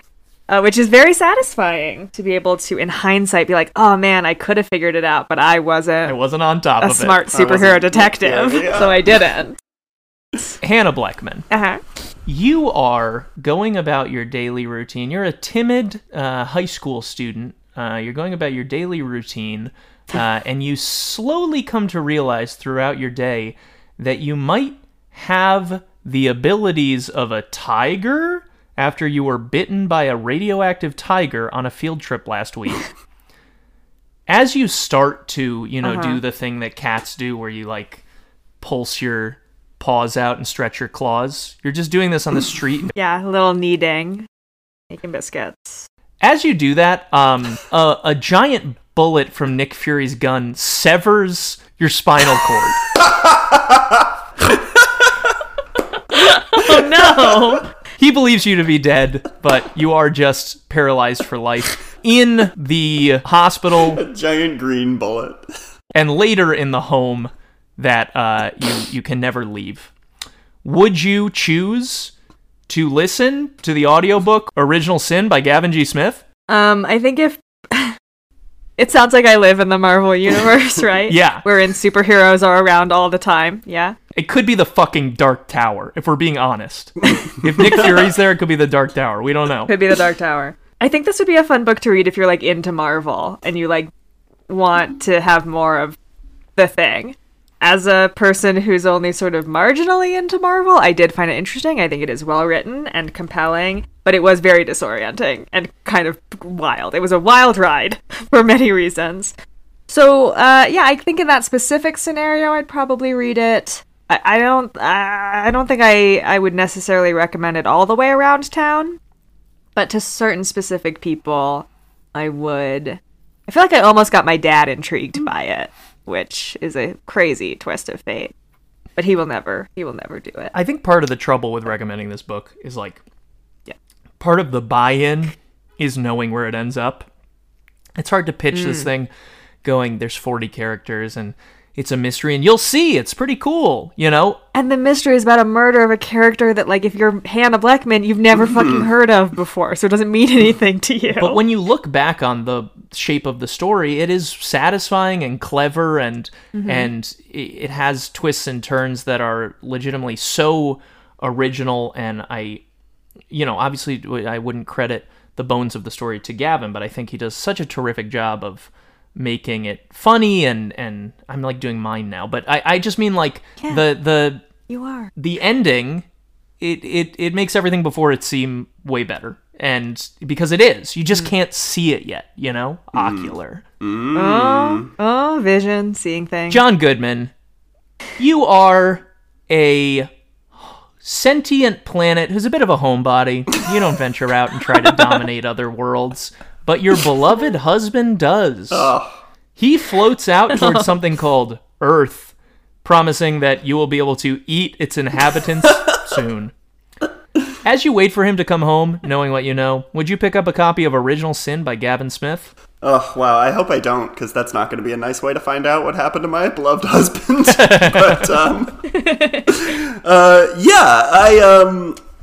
I really enjoyed reading this. I listened to it as an audiobook, which I thought was nice also because it was, a graphic novel is already a visual medium, so I was kind of feeling like, oh, if I'm going to read this, I would just read the graphic novel. But audiobook was sort of like, new medium. I agree with Hannah pretty much. I thought it was great. I would probably not recommend it to other than to a specific type of person. I think it just like, if you're not into Marvel, you're gonna have trouble getting through the first like third of it. It's a lot of like, and then this character was here with this character and this character, and they did this, and it's sort of disorienting. It's gonna like, it's hard to like get a handle on. But I think if you're like into Marvel but are only like into the movies, not really into the comics, I think that's fine. Like I don't think you'll be like totally lost or anything. I think just like this novel is it's a little hard to engage with in that way. It's not like the most accessible piece of writing. And I as someone who likes this kind of stuff was still sort of struggling to engage with it for a little while. Once I did though, I mean like the stuff about like the Watcher and Nick Fury as these sort of like foils of like all-seeing characters who take opposite approaches to that power, and like tying it in with the like geopolitical stuff and the like all these different perspectives on it. You got like the Punisher's perspective, you got Emma Frost, you got all these different like figures. I think it ends up being something really cool, and if you are willing to wade into it, then absolutely give it a read. Andrew Overby. Hi. You are a former child soldier, current mercenary / superhero / whatever you do, right? You have been drawn along on an intergalactic job interview that you didn't apply for, to be frank. And you're not necessarily interested in doing it. But now you're in the final runnings and you think, might be good. You want a little more context for what the job entails. And you ask the interviewer, hey, can I get some information? And he's like, well, I can tell you a 45-minute story. Or you can read Original Sin, the graphic novel and or the prose novel.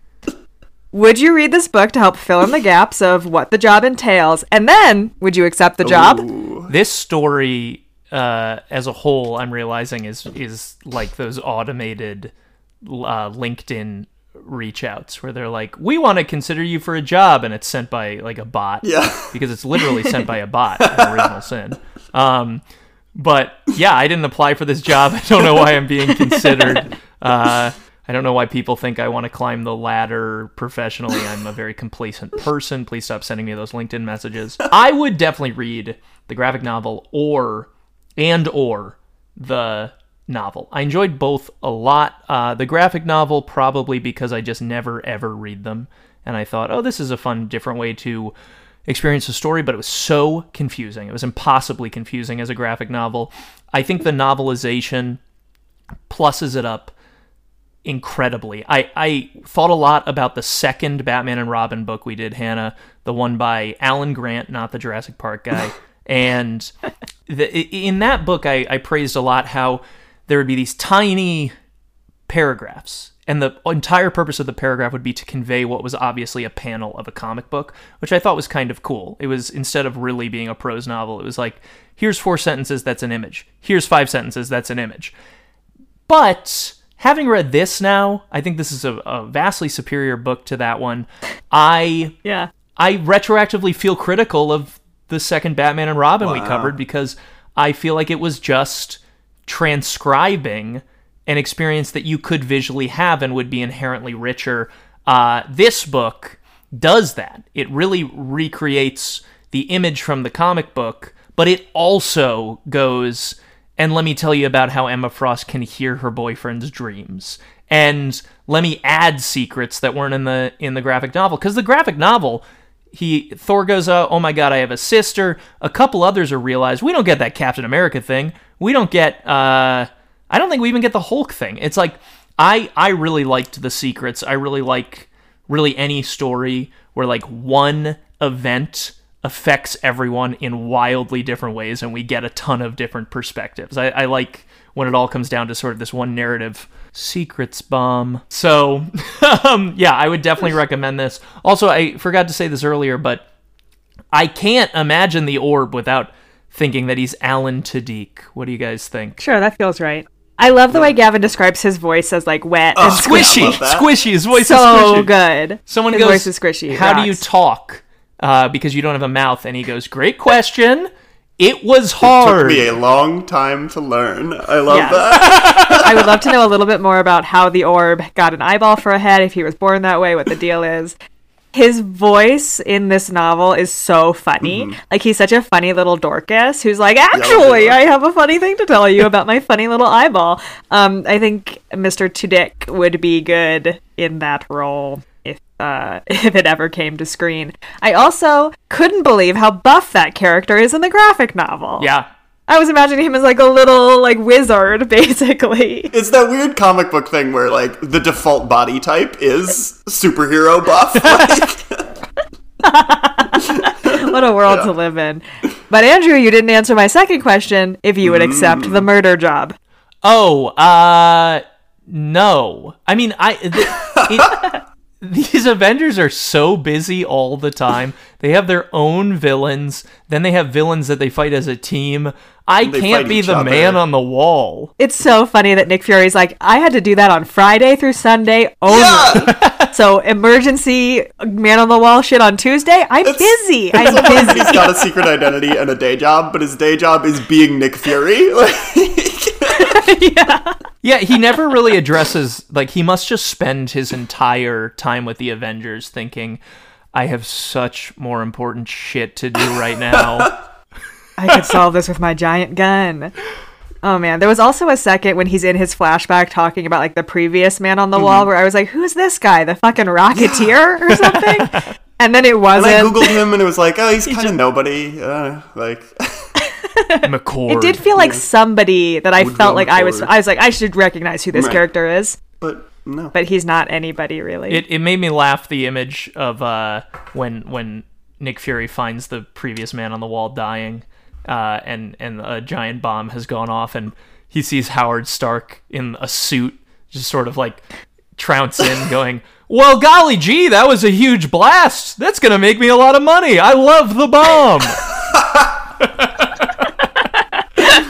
Yeah, this book is just full of like delightful details and moments. And that, once again, I can't vouch for it, but this must be rewarding for people who actually like Marvel, right? It just has to be. I think they probably also get annoyed at some of the stuff, but yeah. People who are really into those kinds of details can be annoying about it sometimes, and I could see them also reacting like, well, Tony Stark didn't make the Hulk, that's not right. I don't know. Can I ask a quick question about Dr. Midas before we wrap up? Oh yeah, please do. So he's called Dr. Midas because he can turn any situation to his advantage, and they keep being like, the man who can take any situation and turn him to his advantage, that's why they call him Dr. Midas. But he can also turn things into gold. Like, he touches things and they turn into gold. Like, yeah. I think that's why they call you Dr. Midas. I don't think it's this other thing. It does kind of sound like he's the kind of guy who's like, look, can I turn things into gold? But more importantly, I can do this situation. I'll turn it to my advantage. I think you'll find that when you can turn anything to gold, situations tend to turn to your advantage.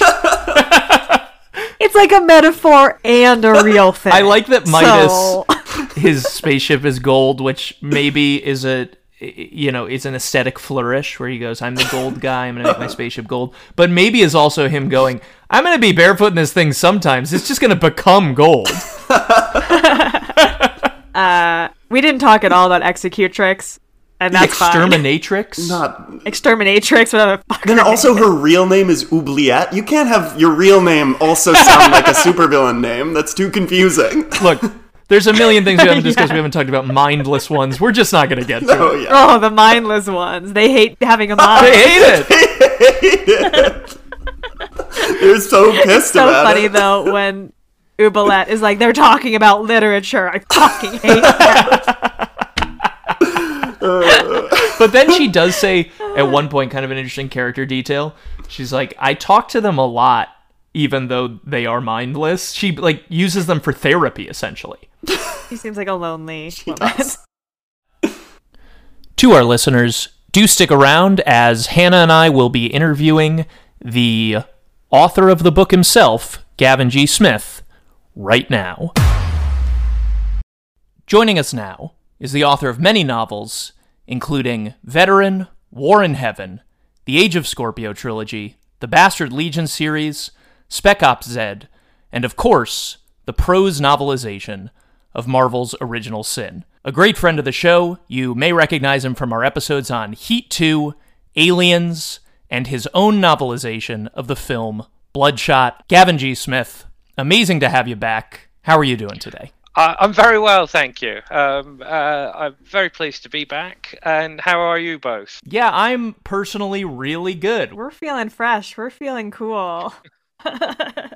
I have a question to kick us off here, which is that the copyright page of this book has the verbiage, Gavin Smith asserts the moral right to be identified as the author of this work. What does this mean? I think the most important lesson that we can take from that is that this means that writers should have agents, because agents handle the contracts and we largely don't know what's in them. I don't know. I think it's just to say that I did the work, but I mean, of course, the original work was Deodato and Co.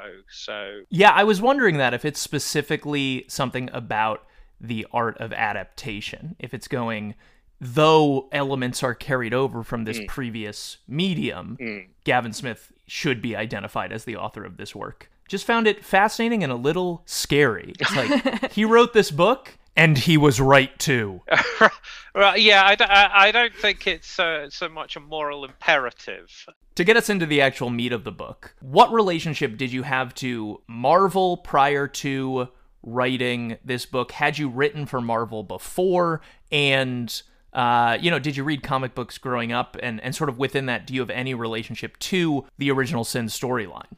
As a kid in the 70s in Scotland, in Dundee, where I was from, is very important to the comics industry in Britain. There's a publisher there called DC Thomson, not to be confused with DC, who produces comics like the Beano. I don't know how familiar you are with that. Dennis the Menace, things like that. I've heard of these things. I'm familiar with them conceptually. Yeah, I mean these are like sort of kids comedy stories. Yeah, they're nothing like superhero comics or anything like that. But it's where a lot of British comic talent trained, so they ended up working in Dundee. So people like Pat Mills, who went on to edit 2000 AD and helped create Judge Dredd and things like that. They sort of did some of their formative years working for DC Thomson. We have a family connection to DC Thomson, but my gran somehow in the 1970s in Dundee still managed to find me import American superhero comics. So wow. I was reading them from the 70s, which was reasonably early adopter for American superhero comics in the UK, because my memory of it is they weren't terribly well widespread. But I mean, of course, there might be people who have either more knowledge or are a bit older than me that might be able to tell you otherwise. So I was reading them from that point on, and then come the 80s, and you get this sort of the British explosion coming through DC. So people like Alan Moore, Jamie Delano, and then a bit later on Neil Gaiman, and then even a bit later on Grant Morrison. I started rereading them again, and it sort of kicked off with The Dark Knight Returns, which was Frank Miller, but then moved quite quickly into Marvel. So a lot of my favorite comics are DC Comics. A lot of my formative comics are DC Comics, but always found Marvel, because I think it's more of a soap opera, because the characters are more relatable. It was always the one I kept sort of going back to for the oncoming for the ongoing storylines, that you kind of stuck with it. So I knew the characters very well. I'd collected Marvel on and off, certainly from my mid-teens onwards, but I mean, I've been familiar with them since I was very young indeed. So I was quite familiar with them. I didn't know Original Sin that well. I'd seen it, but I didn't read it until I got the job.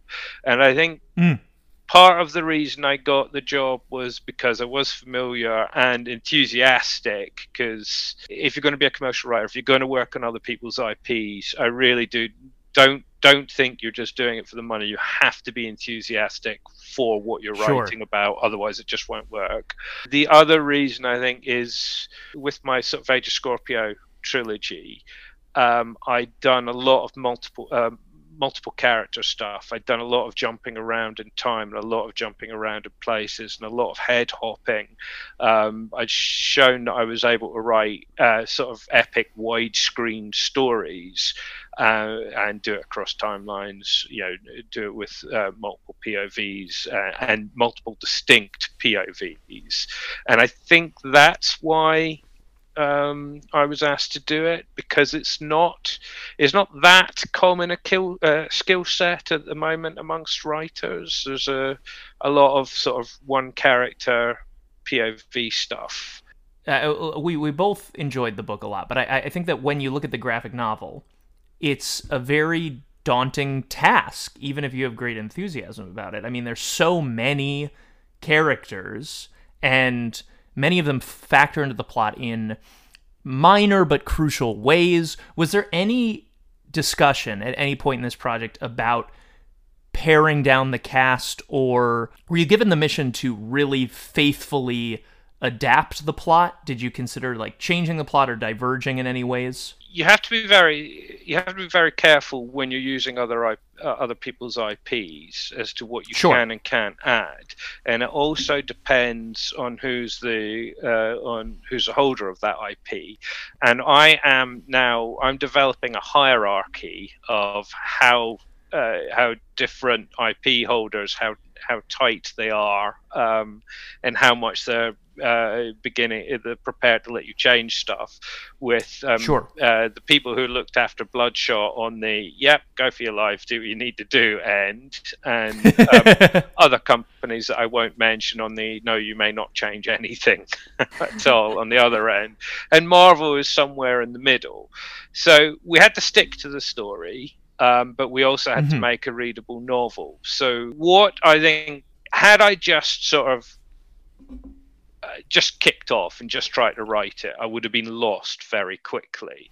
So one of the first things they asked me to do, and I'm not even sure, this may have even been before we signed the contract, I can't quite remember, just to see how I would do it, was for me send in a plan saying how I'd cut it up, how I would do it, how many POVs I would do. And the POV question was about trying to get the absolute minimum amount of points of views that covers the most amount of story. So I think it's roughly about I think it's about 5 or 6 really significant POVs and a couple of other minor ones. So we're talking the Punisher. We're talking, who are our other POVs, Hannah? Emma. Yep. Frost, Emma. Bucky. Nick Fury. In 2 ways. Oh, I don't know how you feel about spoilers on this. It was maybe 8 minutes into the episode that I went, let's just talk about who killed the Watcher. Let's just talk about it. Yeah, we've covered Right, okay, fair enough. full spoilers. But yes, Nick Fury, you've got the Orb, which really confused me, the character being called the Orb, because it's also the name of a 1990s sort of electronica band that I'm quite familiar with. So you're entering the project with different levels of familiarity with these characters, right? So like you're going, of course, my boy Bucky Barnes, but then who the heck is the Orb? Yeah, I mean, I knew who the Orb was. I didn't know that much about him. The two I had to do the most research for was the Orb and Emma Frost. I'd read comics with both of them in before, but I didn't know that much about either of them. And Emma was a character I felt quite strongly, because she's kind of minor in the graphic novel, but she's present a lot, and her character is written in the comics rather than what I did with her. Is a very interesting character, and I thought that she would make for a good observer, which is kind of a no-no for writing, because you want your characters really heavily involved in the main stuff. But I think it just about worked. May I direct you to a little novel called The Great Gatsby, which I think works actually quite well, and the protagonist, while emotionally involved, is largely plot passive. Right. Okay. I have to say I've not read the Great Gatsby. Gotcha journalism's going to be my new thing. Right. Yeah. But I mean that's kind of the thing. These things that we're not supposed to do. If you look at all the great novels, they frequently do them in science fiction and fantasy. In terms of head hopping, June's head hopping paragraph to paragraph and gets away with it. So we see. But yes, I had to try and get the minimum amount of POVs for the maximum amount of coverage. So some things did have to get lost, but not very much. And more frequently than not, what happened is we added very brief POVs, for example, in the flashback or the truth bomb section, where there's all sorts of people. I mean, I talk about things you don't do in a novel. You sort of allude to these huge momentous moments and then never return to them. and I'm not going to return to them either. I mean, if anybody wants to find out what that was all about, they will then have to go and sort of find the appropriate comic. Were there images in the graphic novel that you felt you absolutely had to recreate, or did you just sort of take the plot points and the dialogue and spin your own visuals? I had to find all sorts of ways to describe the pictures. The opening chapter, where you've got the two body doubles sort of going through the Watcher's fortress. I felt like Andrew. I felt like I was trying to describe the cover of a 1970s progressive rock album. No, I tried to describe what was going on in the pictures. Obviously, I tried to describe it in my own way and in a way that is hopefully interesting for the readers.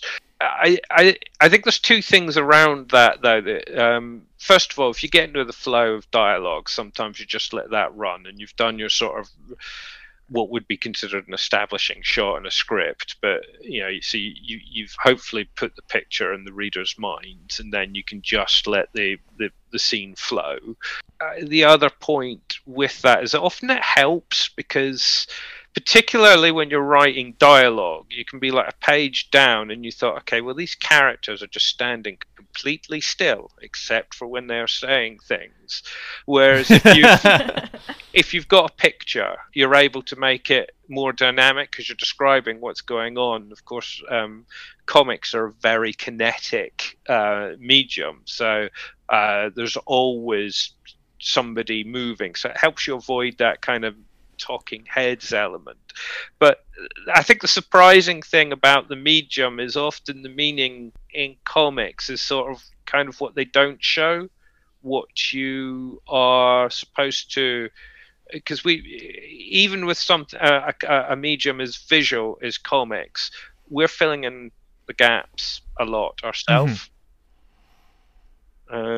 So that was kind of interesting, and sometimes I had to fill in the gaps, and sometimes you can just sort of leave the gap and leave it to the reader to work out. I want to talk about the Secrets Bomb, what writing that was like, because in the book you give us, I think, everything that the graphic novel does, where certain characters realize certain secrets and exclaim them out loud or what have you. So as a graphic novel reader, we're going, okay, Thor knows about his sister, but you also add so many secrets. And so I have a couple questions about this, which is, first off, was that your initiative? Did you go, I want to give XYZ more people secrets? And secondly, are they canon? So did you pull these secrets that you added into the book from other Captain America comics or what have you? The second one is the easiest to answer. They are all canon. As well as getting the graphic novel, I was also given a PDF of basically all the stories that sprang off from the Truth Bomb. The Truth Bomb thing. So I had. So we actually see in the comic books, we see Spider-Man go after this other spider person and all of that. Yeah. Okay. So where the extra stuff was coming from tended to be the beginning of those story arcs, effectively. I think when I wrote it originally, I sort of kept it to what was in Original Sin, which isn't very much. And there was two issues. One original, the novelization was coming in a little light on the word count, but much more importantly, it didn't read well. It didn't sort of make sense. It seemed like a series of non sequiturs, and so it needed a little bit more. But I think that was the section that between myself, my editors at Titan, and Marvel, we went backwards and forwards about the most, and it was the bit of the book that took the longest to get right. Because again, it's a huge no-no. These bits of story go nowhere in the book. Yeah, it was the hardest part of the book to write as well. One of the things that we experienced as two sort of non-comic book readers who have seen some Marvel movies is we were like, these are versions of these characters that we don't understand whatsoever. Which I think is not the experience of most readers. I don't know. It's difficult to imagine who. No, that's not fair. I'm not sure who it's aimed at. Well, I've got to be kind of careful. Gavin, I know how to answer that question. It's people who host a novelization podcast. Yeah. That might go some way towards explaining my tens, maybe 20s of sales then. So, but that's the thing. Is it? I think I was thinking that it's for the Marvel Cinematic Universe fans who want to dig a little bit deeper. rather than it's necessarily for the hardcore Marvel fans, which is not to say the hardcore Marvel fans aren't completely and totally welcome. There were certain winks, it felt like to me, to Marvel canon that I just didn't understand, such as there's that line in the book where one of the characters goes, shouldn't Nick Fury be helping with this? Doesn't the L in S.H.I.E.L.D. stand for law enforcement? I think it did, at least until the 90s. Was that a thing that changed within the world of Marvel, or was it a thing that changed within, like, our world? Did they, like, retcon the name of S.H.I.E.L.D. or something?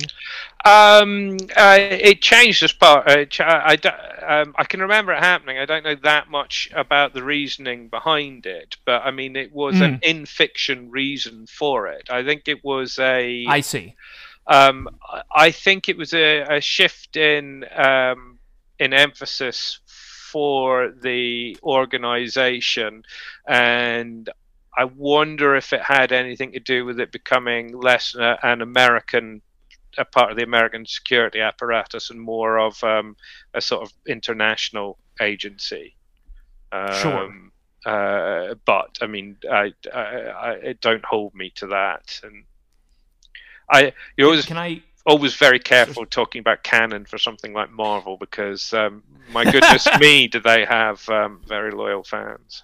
How would you say this process compared to what we usually talk about, which is novelizing film? My guess, just to not let you answer the question, is usually when people novelize films, it seems like the novelizations at least mimic the sequence of movies, right? They tend to go scene by scene. Was that the case with this? How did you approach it? So this was a lot easier than the Bloodshot one, but part of the reason is I knew a lot more going in because I'd done Bloodshot, and part of it was the medium, in a weird way, because I was working from the script for Bloodshot, which is one of the reasons it's kind of different from the film. Sure. But I had everything for Original Sin. So that made that a lot easier. I wasn't going through production stills trying to work out how to describe stuff like I was on Bloodshot, for example. I'm mostly stuck with the structure of the graphic novel. I did try and add a 7,000 word flashback early on to World War II with Bucky, Captain America, and Nick Fury with the Howling Commandos, but Marvel said no, and I was disappointed, but I understood why. And other than that, a couple of things happen in a slightly different sequence, and some of the chapters are moved around in time compared to the graphic novel, but that's only because it made more sense on the page that way. Other than that, it was pretty much left alone. So when you're introducing all of these different point of view characters, and we really sing the praises on our episode about the Punisher interiority, right? He gets so many paragraphs that are like, here's my whole deal, here's how I feel about the current situation, I'm different than everyone else. Yeah. The best part. Yeah, it's interesting. A lot of people have mentioned the Punisher stuff. Now, the Punisher is one of my favorite characters in the Marvel Universe, and that's normally the kind of thing that you say before somebody phones the authorities, worried that Yeah, but I need you to recommend me some good Punisher comics. Right. I mean, having heard that. Yeah, but the fact that I like the Punisher the most, I think, says that I sort of really enjoy crime and war stories. But I mean, that's kind of the Marvel films thing, isn't it? Nothing's a superhero story. It's all something else. Like, right. Thor is a fantasy story. Guardians is science fiction. Captain America, Mhm. Winter Soldier as a spy film, things like that. They all take from other things, and when they just try and do pure superhero, which I think is some of the failing of the DC films, they don't do as well. The Punisher, because of how he works, has become something of a political football. The people who look at him politically and say, yeah, that's my boy there as far as the Punisher, if they committed a crime, he'd still shoot them in the head, And so I kind of wanted to do it, and I kind of wanted to have a think about why he's there, what he's about, what his role is in the universe, and kind of the ridiculousness of the notion of some of these team ups. Now, when I say it's ridiculous, isn't a critical of the original stuff. I mean, I just the sort of the whole dynamic as it exists across all sorts of different genres of this nature. And funnily enough, he teams up with one of my other favorite Marvel characters, who's Doctor Strange, because I just love wizards. But I mean, it's not an easy or natural team up, is it? I mean, no. Yeah. One could even say, I'll say what you won't, an ill-advised team up. Maybe. They don't work so great together. I'm saying ill-advised on the part of Nick Fury, not the writers. They're not the best team. But they are such an exciting contradiction to put next to each other. Yes. The height of superhero fantasy and like a man with a gun. Yes. I think I think I describe him as I think from Frank's perspective, I describe him as something like a disco wizard or something like that, which I think is probably my favorite Frank moment in the book. But in adding all this interiority, which was the best part of the book, and as you say, it's like the way in which someone who is already a fan of the graphic novel could dig into it more, is that when you read your novel, you get a little more about Emma Frost, you get a little more about the Punisher. Were you approaching that going, okay, I'm mostly going to tackle the events in order, and then anytime I get a perspective character introduced for the first time, I'll give them that? Like, because to me, I'm not a writer. I just wonder, how do you decide when someone gets the 3 paragraphs that explains their whole deal to us? Because you have 40 characters, right? You can't do it all at once. I'm not sure it was that conscious a thought. It seemed to come up naturally within what was going on. Part of what's going on, because even when you're dealing with the interior worlds of these characters are probably not admitting certain stuff to themselves out loud. Right. I mean, a lot of what Frank's thinking about is what he's going to do if this turns bad, because he's in several rooms with people who are considerably more powerful than him. Mm-hmm. So he needs redundancies. Now, what you don't get in it, because he's been trained and experienced, is he's probably feeling frightened. He's channeling that because he's been trained to do that, and he has the experience to handle it. On the other hand, he might be completely and totally emotionally dead, but I don't think that I don't think the Punisher is a psychopath. It's less fun if he's just like a robot who kills people, basically. Like, it's much more intriguing when he has feelings and morals. Yes.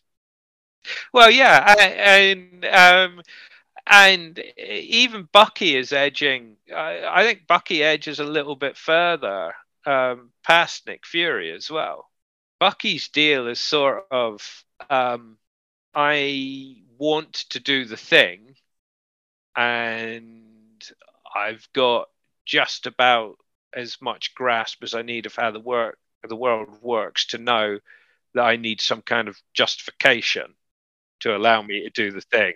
And I think whereas with Nick Fury, his point is kind of, he was at a rupture point in history. He saw what the Nazis did and feel that he could never allow something like that to happen again. But then, of course, he goes on and commits his own genocides. But hey, he's doing that to people that don't look like us, so that's all right, isn't it? Where the book lands, where Bucky is like of course, the only choice for this continuing role. To land on someone who has like a more cold, pragmatic sense of like patriotism, where like Nick Fury has allowed it to like eat up his whole concept of what's right. To land in a place where like, well, Bucky's a fucked up human being who's gonna do fucked up shit, but at least he knows it. He's not gonna try and justify that it's like totally cool to commit mass genocides on other planets. Yeah. He just doesn't mind. Yeah. Yes, and I mean, he's a. I don't know. This is where my editor at Titan quoted this. It's the conundrum from A Few Good Men, isn't it? We stand our watch. Who are you going to get to do this? Do you need bad people to look after our freedoms, or is there another way? I think forgot Use of Weapons. It's a novel by Ian Banks, which covers the same sort of ground. They've got this utopian society called the Culture, but in order for the Culture to exist, they need operatives who are just going to go out there and do awful, awful things. I don't feel that Nick Fury makes a great case in the graphic novel. And consequently the novel, that it needs to be one unregulated man. I think that's the problem I really have, is that he's going, there's terrors out there, we need to save the Earth, also I'm the only one who can handle it, and I don't have a boss.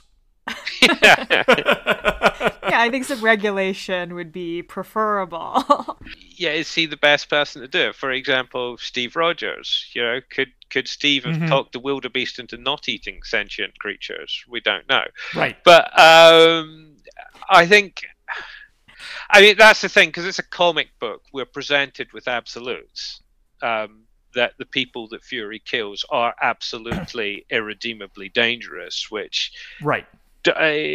doesn't so much happen in the real world, and even when it does, we're more likely to lock them up. And in actual fact, when we as a society go out to kill, for the most part, it's much more ambiguous. It is the conundrum of when we take someone and we elevate them in terms of power above normal humans, there's a kind of inherent fascism to it, because there's a sort of Ubermensch going on. This is not to say that superhero comics are fascism, but there's that tension there that you're always trying to deal with when you take a step back and have a look at it.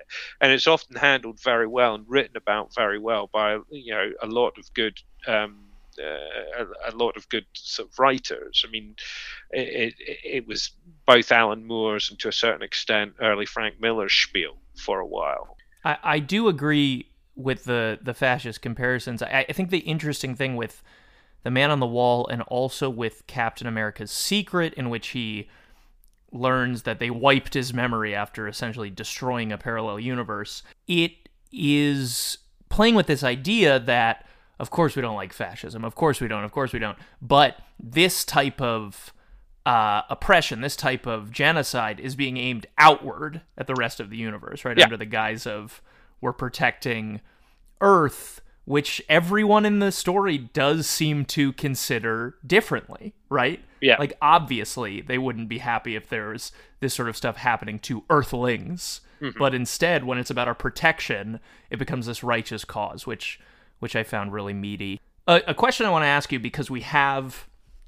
after the theme song plays at the end of this episode, we have a game that has already been recorded in which Hannah and our co-host John and I theorize about what would happen if the Watcher's eye were pulled out in, movies that we enjoy. What would people learn?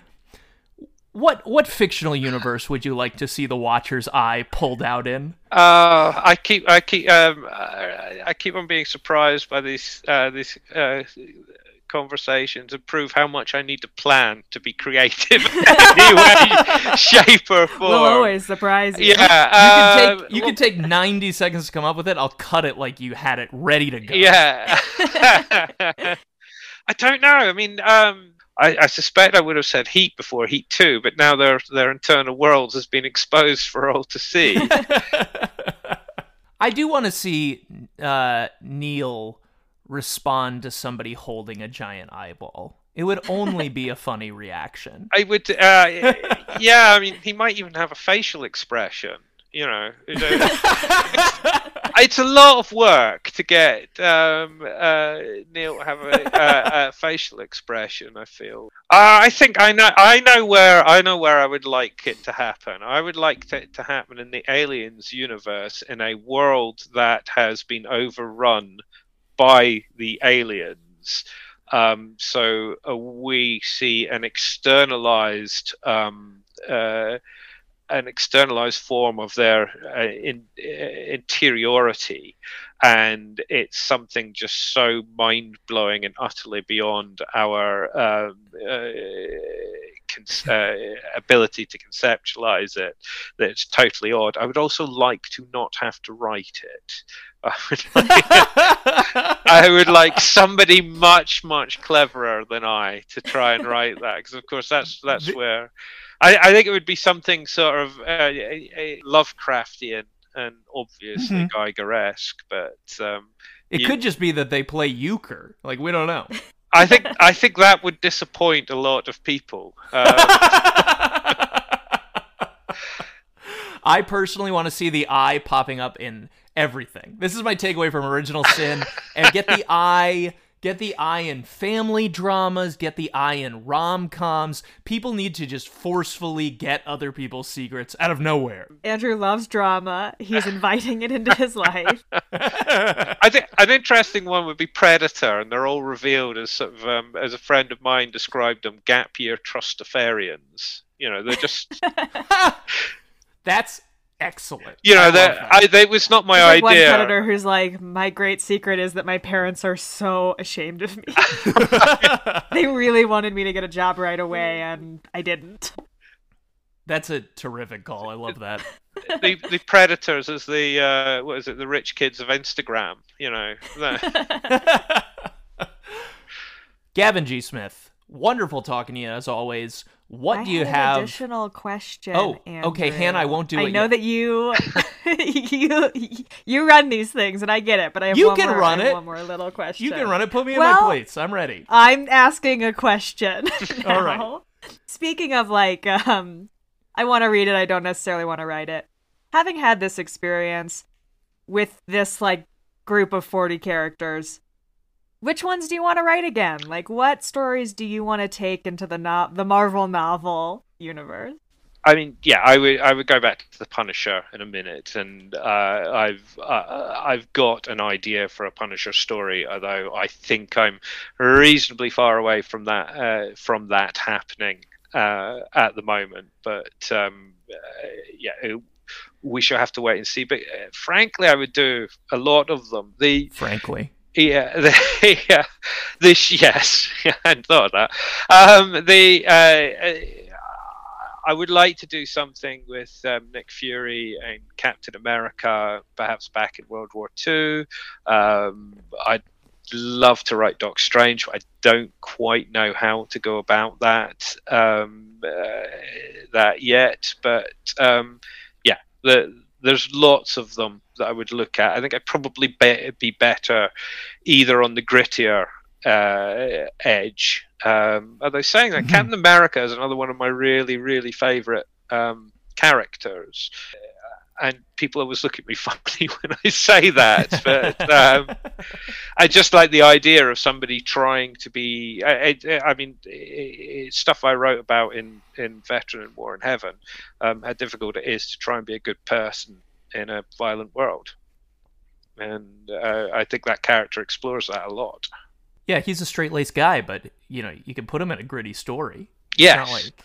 Like he has to put up with grit just like the rest of us. Yes. Yeah. And, Yeah, and the lovely thing about them is people who don't question themselves always sort of leads back to fascism of one kind or another. If you just decide that you're right, yeah, he is trying to behave in a moral way, and I think that's why a lot of people don't like him. They think he's a goody two shoes, but I mean, that's to my mind, that's not the struggle of the character. Whereas a character who's much more morally grey is often more popular, but often feels like a cop out to me. Do you know what I mean? It's just because he's morally grey, he can do whatever he wants to get the job done. And we see characters like that all the time, whereas I think a character like Steve Rogers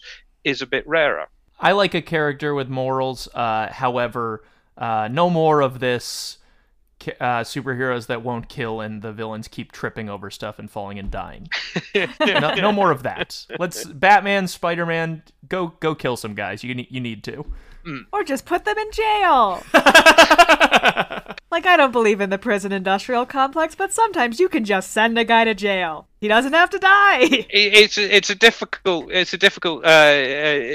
thing for the prosecutor in the trial, isn't it? So, the defense is going, yeah, and then a guy dressed as a giant bat came and beat my client up. I understand that I robbed a bank, but this guy kidnapped me. It was false imprisonment. This is a problem. This, as a side note, by like Die Hard 4, I was like, you don't have to kill everyone. Good God, stop shooting everyone. Maybe they didn't want to live free, Hannah. Gavin G. Smith, if our listeners are tuning in because they love Marvel and they're unfamiliar with your work, what should they check out from your catalog? If they love Marvel, I think the closest thing I've done is Bloodshot. Good book. If they like that kind of sort of big screen stuff, reasonably complex plot, lots of overarching storylines and jumping around time and thing, they should go and have a read of the Age of Scorpio trilogy, which is Age of Scorpio, Quantum Mythology, and Beauty of Destruction. Gavin, thank you so much for coming on. It is always a pleasure to have you. Come back sometime for another novelization written by someone else. We'd love to talk books with you. I will do. And thank you both very much for having me on yet again. I do appreciate being invited back. Our great pleasure. To our listeners, this coming Thursday is the beginning of our new season of film novelizations. We are starting off with Taxi Driver by Richard Ellman with guest Giulio Maria Martino, which Hannah's making a face, I think, because we recorded that episode 1,000,000 years ago. Yep. Feels like forever. It's every time we release a new season, it's the season premiere is from 1,000,000 years ago, and then over the course of 3 months, we get up to something we recorded last week. Please remember to rate the podcast, review it, subscribe to it, tell your friends. We have a Patreon also, patreon.com/authorizedpod. And you know what? Any money on that yet? Yeah, we make like $3 a month. Money? We don't really offer content at the moment, but we will. When the podcast takes off, we will. We never say this, Hannah, but I guess follow us on Letterboxd. I'm HS Blackman everywhere. Yeah. I'm A Overby on Letterboxd. That's A over and then BYE like goodbye. As usual, I'm going to close out the episode by reading a passage from a classic piece of literature. Please do tweet at AuthorizedPod if you think that you recognize what this is from. Hey, my girlfriend Emma Frost. Why have you been so sad lately? Ever since you saw that Watcher's Eye, something's been up. Well, my boyfriend Scott, I just can't stop thinking about The Secret. Good night.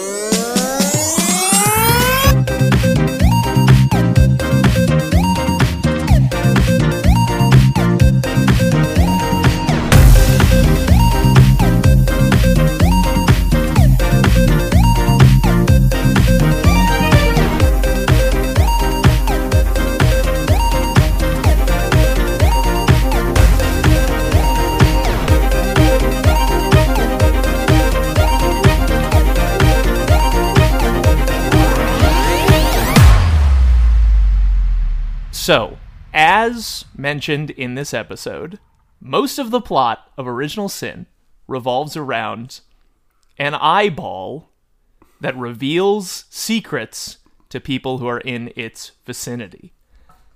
And so, I put this question to you, John and Hannah. What would the Watcher's Eye do to these characters? And we, of course, see here the orb himself holding up the Watcher's Eye, which is revealing secrets to Ron Burgundy, Captain James Tiberius Kirk, Al Pacino, I think in that movie where he played the devil, and Billy Madison. John and Hannah, I contacted both of you before this game to have you pitch me a secret that could be revealed to characters in a property you have seen. I think you probably thought you were competing against one another, but in actuality, you're both competing against me. The way to win the game is to get more over on me than the other person does. So we are competing against each other. Yes, but you did not pitch the same movies. Got it.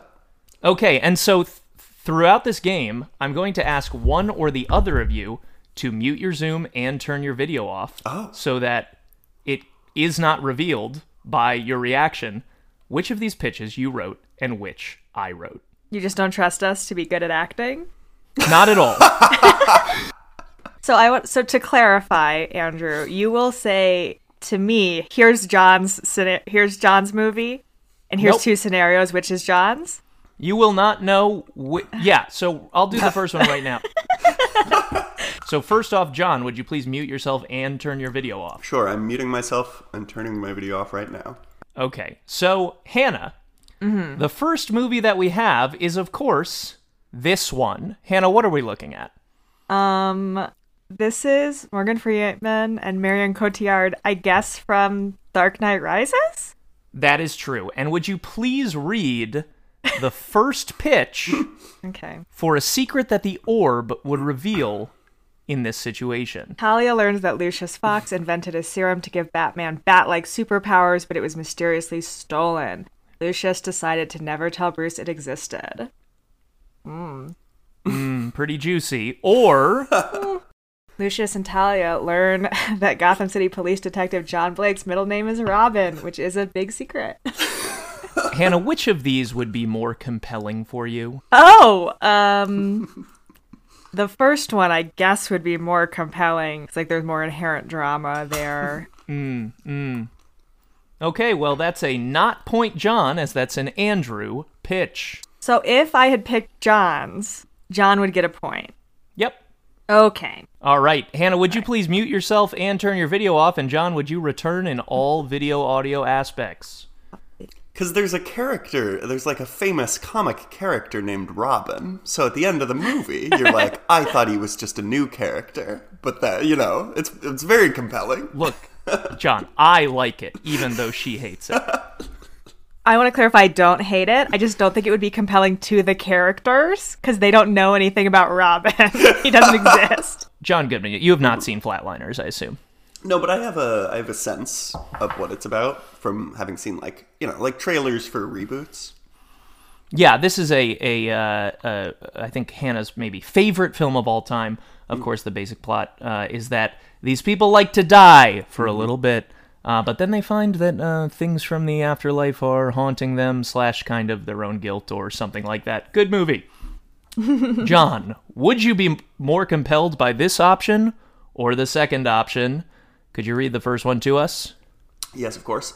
Rachel, of course, character from Flatliners, learns that her friends sedated her instead of flatlining her out of a sexist protectiveness. The visions she is having are not flatlining induced. Interesting. That's quite a twist. Or this second pitch. I guess the context for this one is that the one character in Flatliners is very, very promiscuous, and when he flatlines, he has visions, erotic visions of sexual misdeeds of the past. Okay, so Joe learns that Steckle has hooked up with every woman he's burned through immediately after he discards them. Well, I think that would be a pretty dramatic thing to find out. That second one. So I'm gonna vote for the Joe and Steckle thing. This is, of course, Point Hannah, and I think I basically agree with you. I mean, I know you haven't seen the movie, John, but the upending of this social circle would be quite fun to watch. It's important to know that Joe and Steckle are like childhood friends Mm-hmm. who have been through it. Well, obviously you were victorious even without adding that context, so great pitch. This is because I deeply understand these characters, and I think John could tell. Yeah. Hannah Blackman, what movie is up next here? Oh, Jurassic Park. Please read us this Beloved first hotties option. from Jurassic Park. Alan learns that the young Earth creationists were right. The whole field of paleontology is a hoax. John Hammond has been planting skeletons for years as a long con to promote his theme park. That is, of course, option one, and the photo, Sure. all the photos available on Instagram if you want to check them out. The photos, of course, of all the leads of Jurassic Park. Ian Malcolm, Alan Grant, the lawyer, Laura His name is Dern, Gennaro, and her name is Ellie Sattler, and you know that. or this second option. Malcolm learns that Grant's true reason for being strange with children is that he permanently lost his nephew during a subterranean dig decades ago. Oh my god! That's much more compelling to me. All right, and It's that second one. That is a not Point John, as that is an John, I'm sorry. Overby pitch. I'm so sorry. It's okay. Overby I'm so knew sorry. who we'd be pitching to. You know, that's the thing. He knows all the secrets. He's the Yeah. Nick Fury of this podcast. I'm easily tricked by emotional character interactions.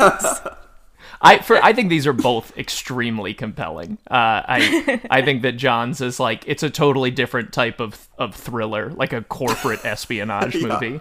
But yes, that's why it's important that I am not able to score in this game, because it is inherently unfair.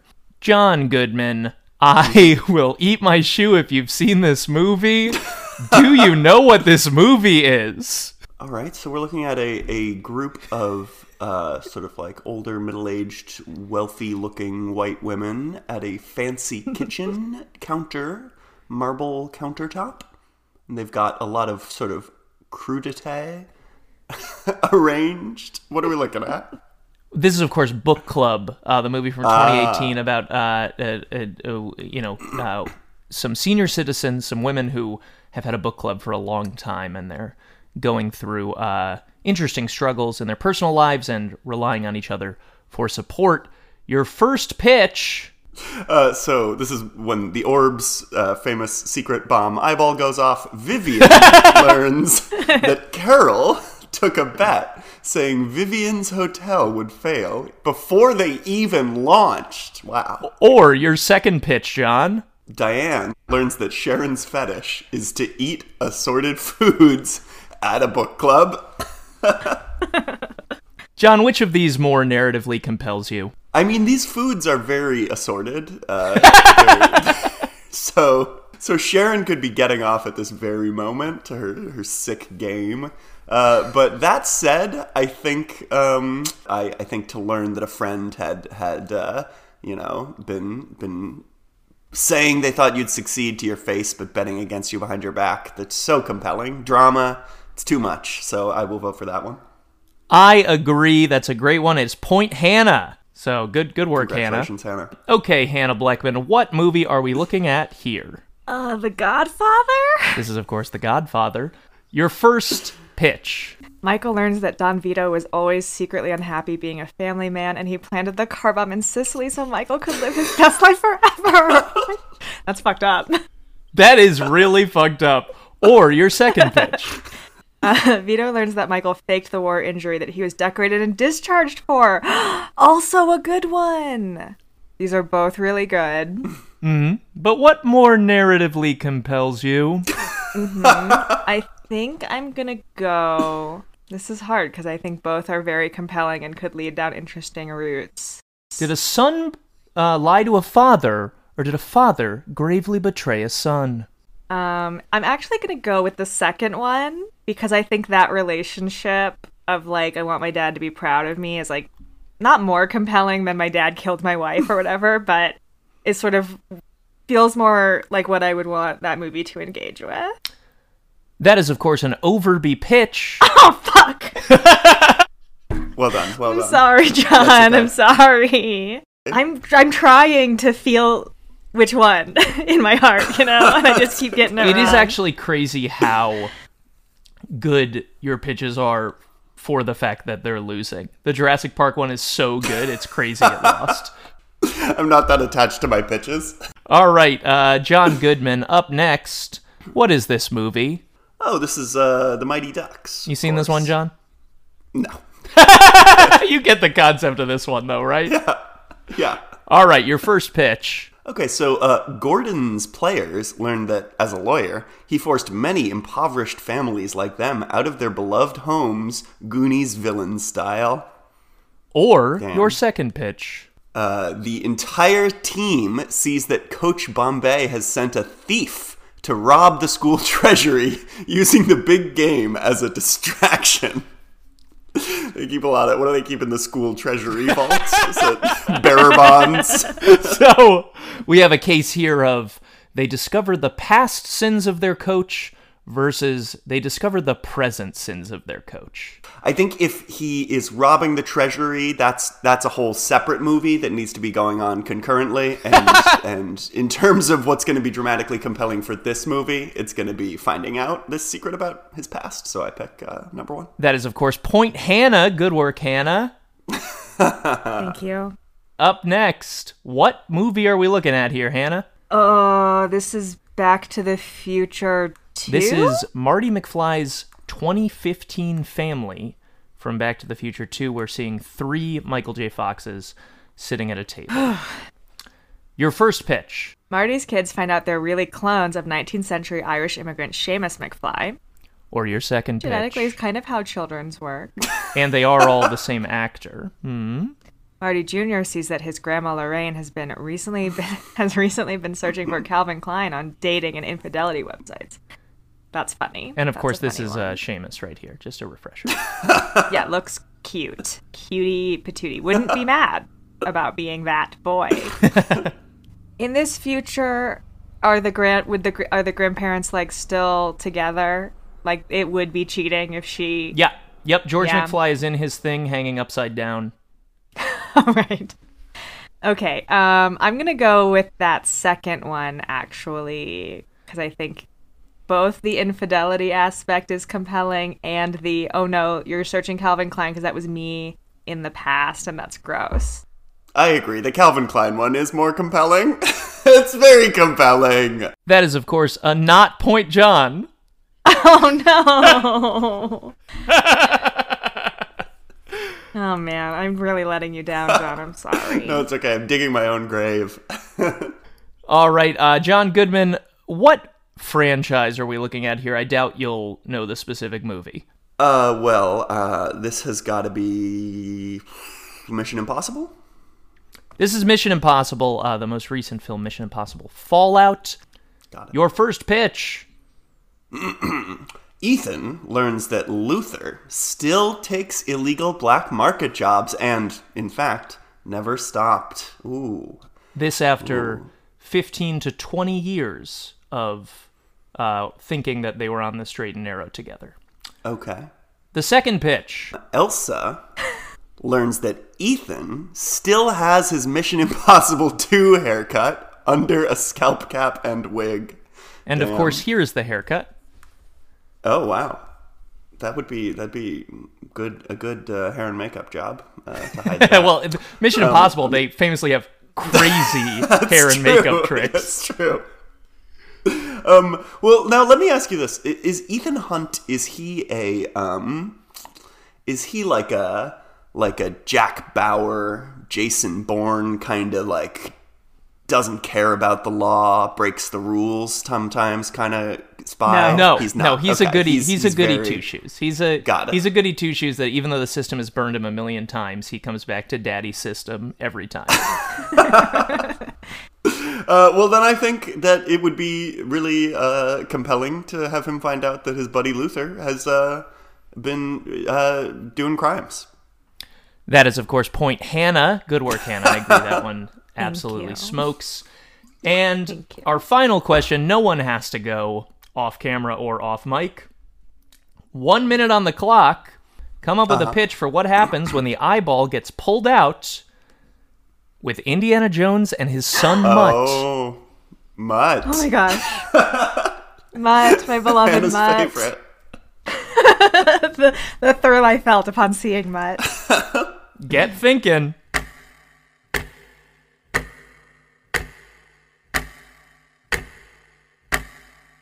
John Goodman, what is your pitch? Okay, I'm gonna say Mutt Williams is going to discover that Indy is not his real father, and his real father is actually Marcus Brody. I think we had sort of similar impulses here, John Goodman, because my pitch is Mutt Williams learns that Indy has a bunch of other kids who he has also abandoned. Oh, no! I'm going to give it to Hannah just because Brody's dead. So that's why I find it a little less dramatically compelling. But I think it's great. Wow. John, I think you did really exceptional work for getting knocked down so much. Oh, well, thank you. Yeah, I'm sorry. That's okay. It's going to go on my record and kind of ruin me for future podcasts, but you got what you got.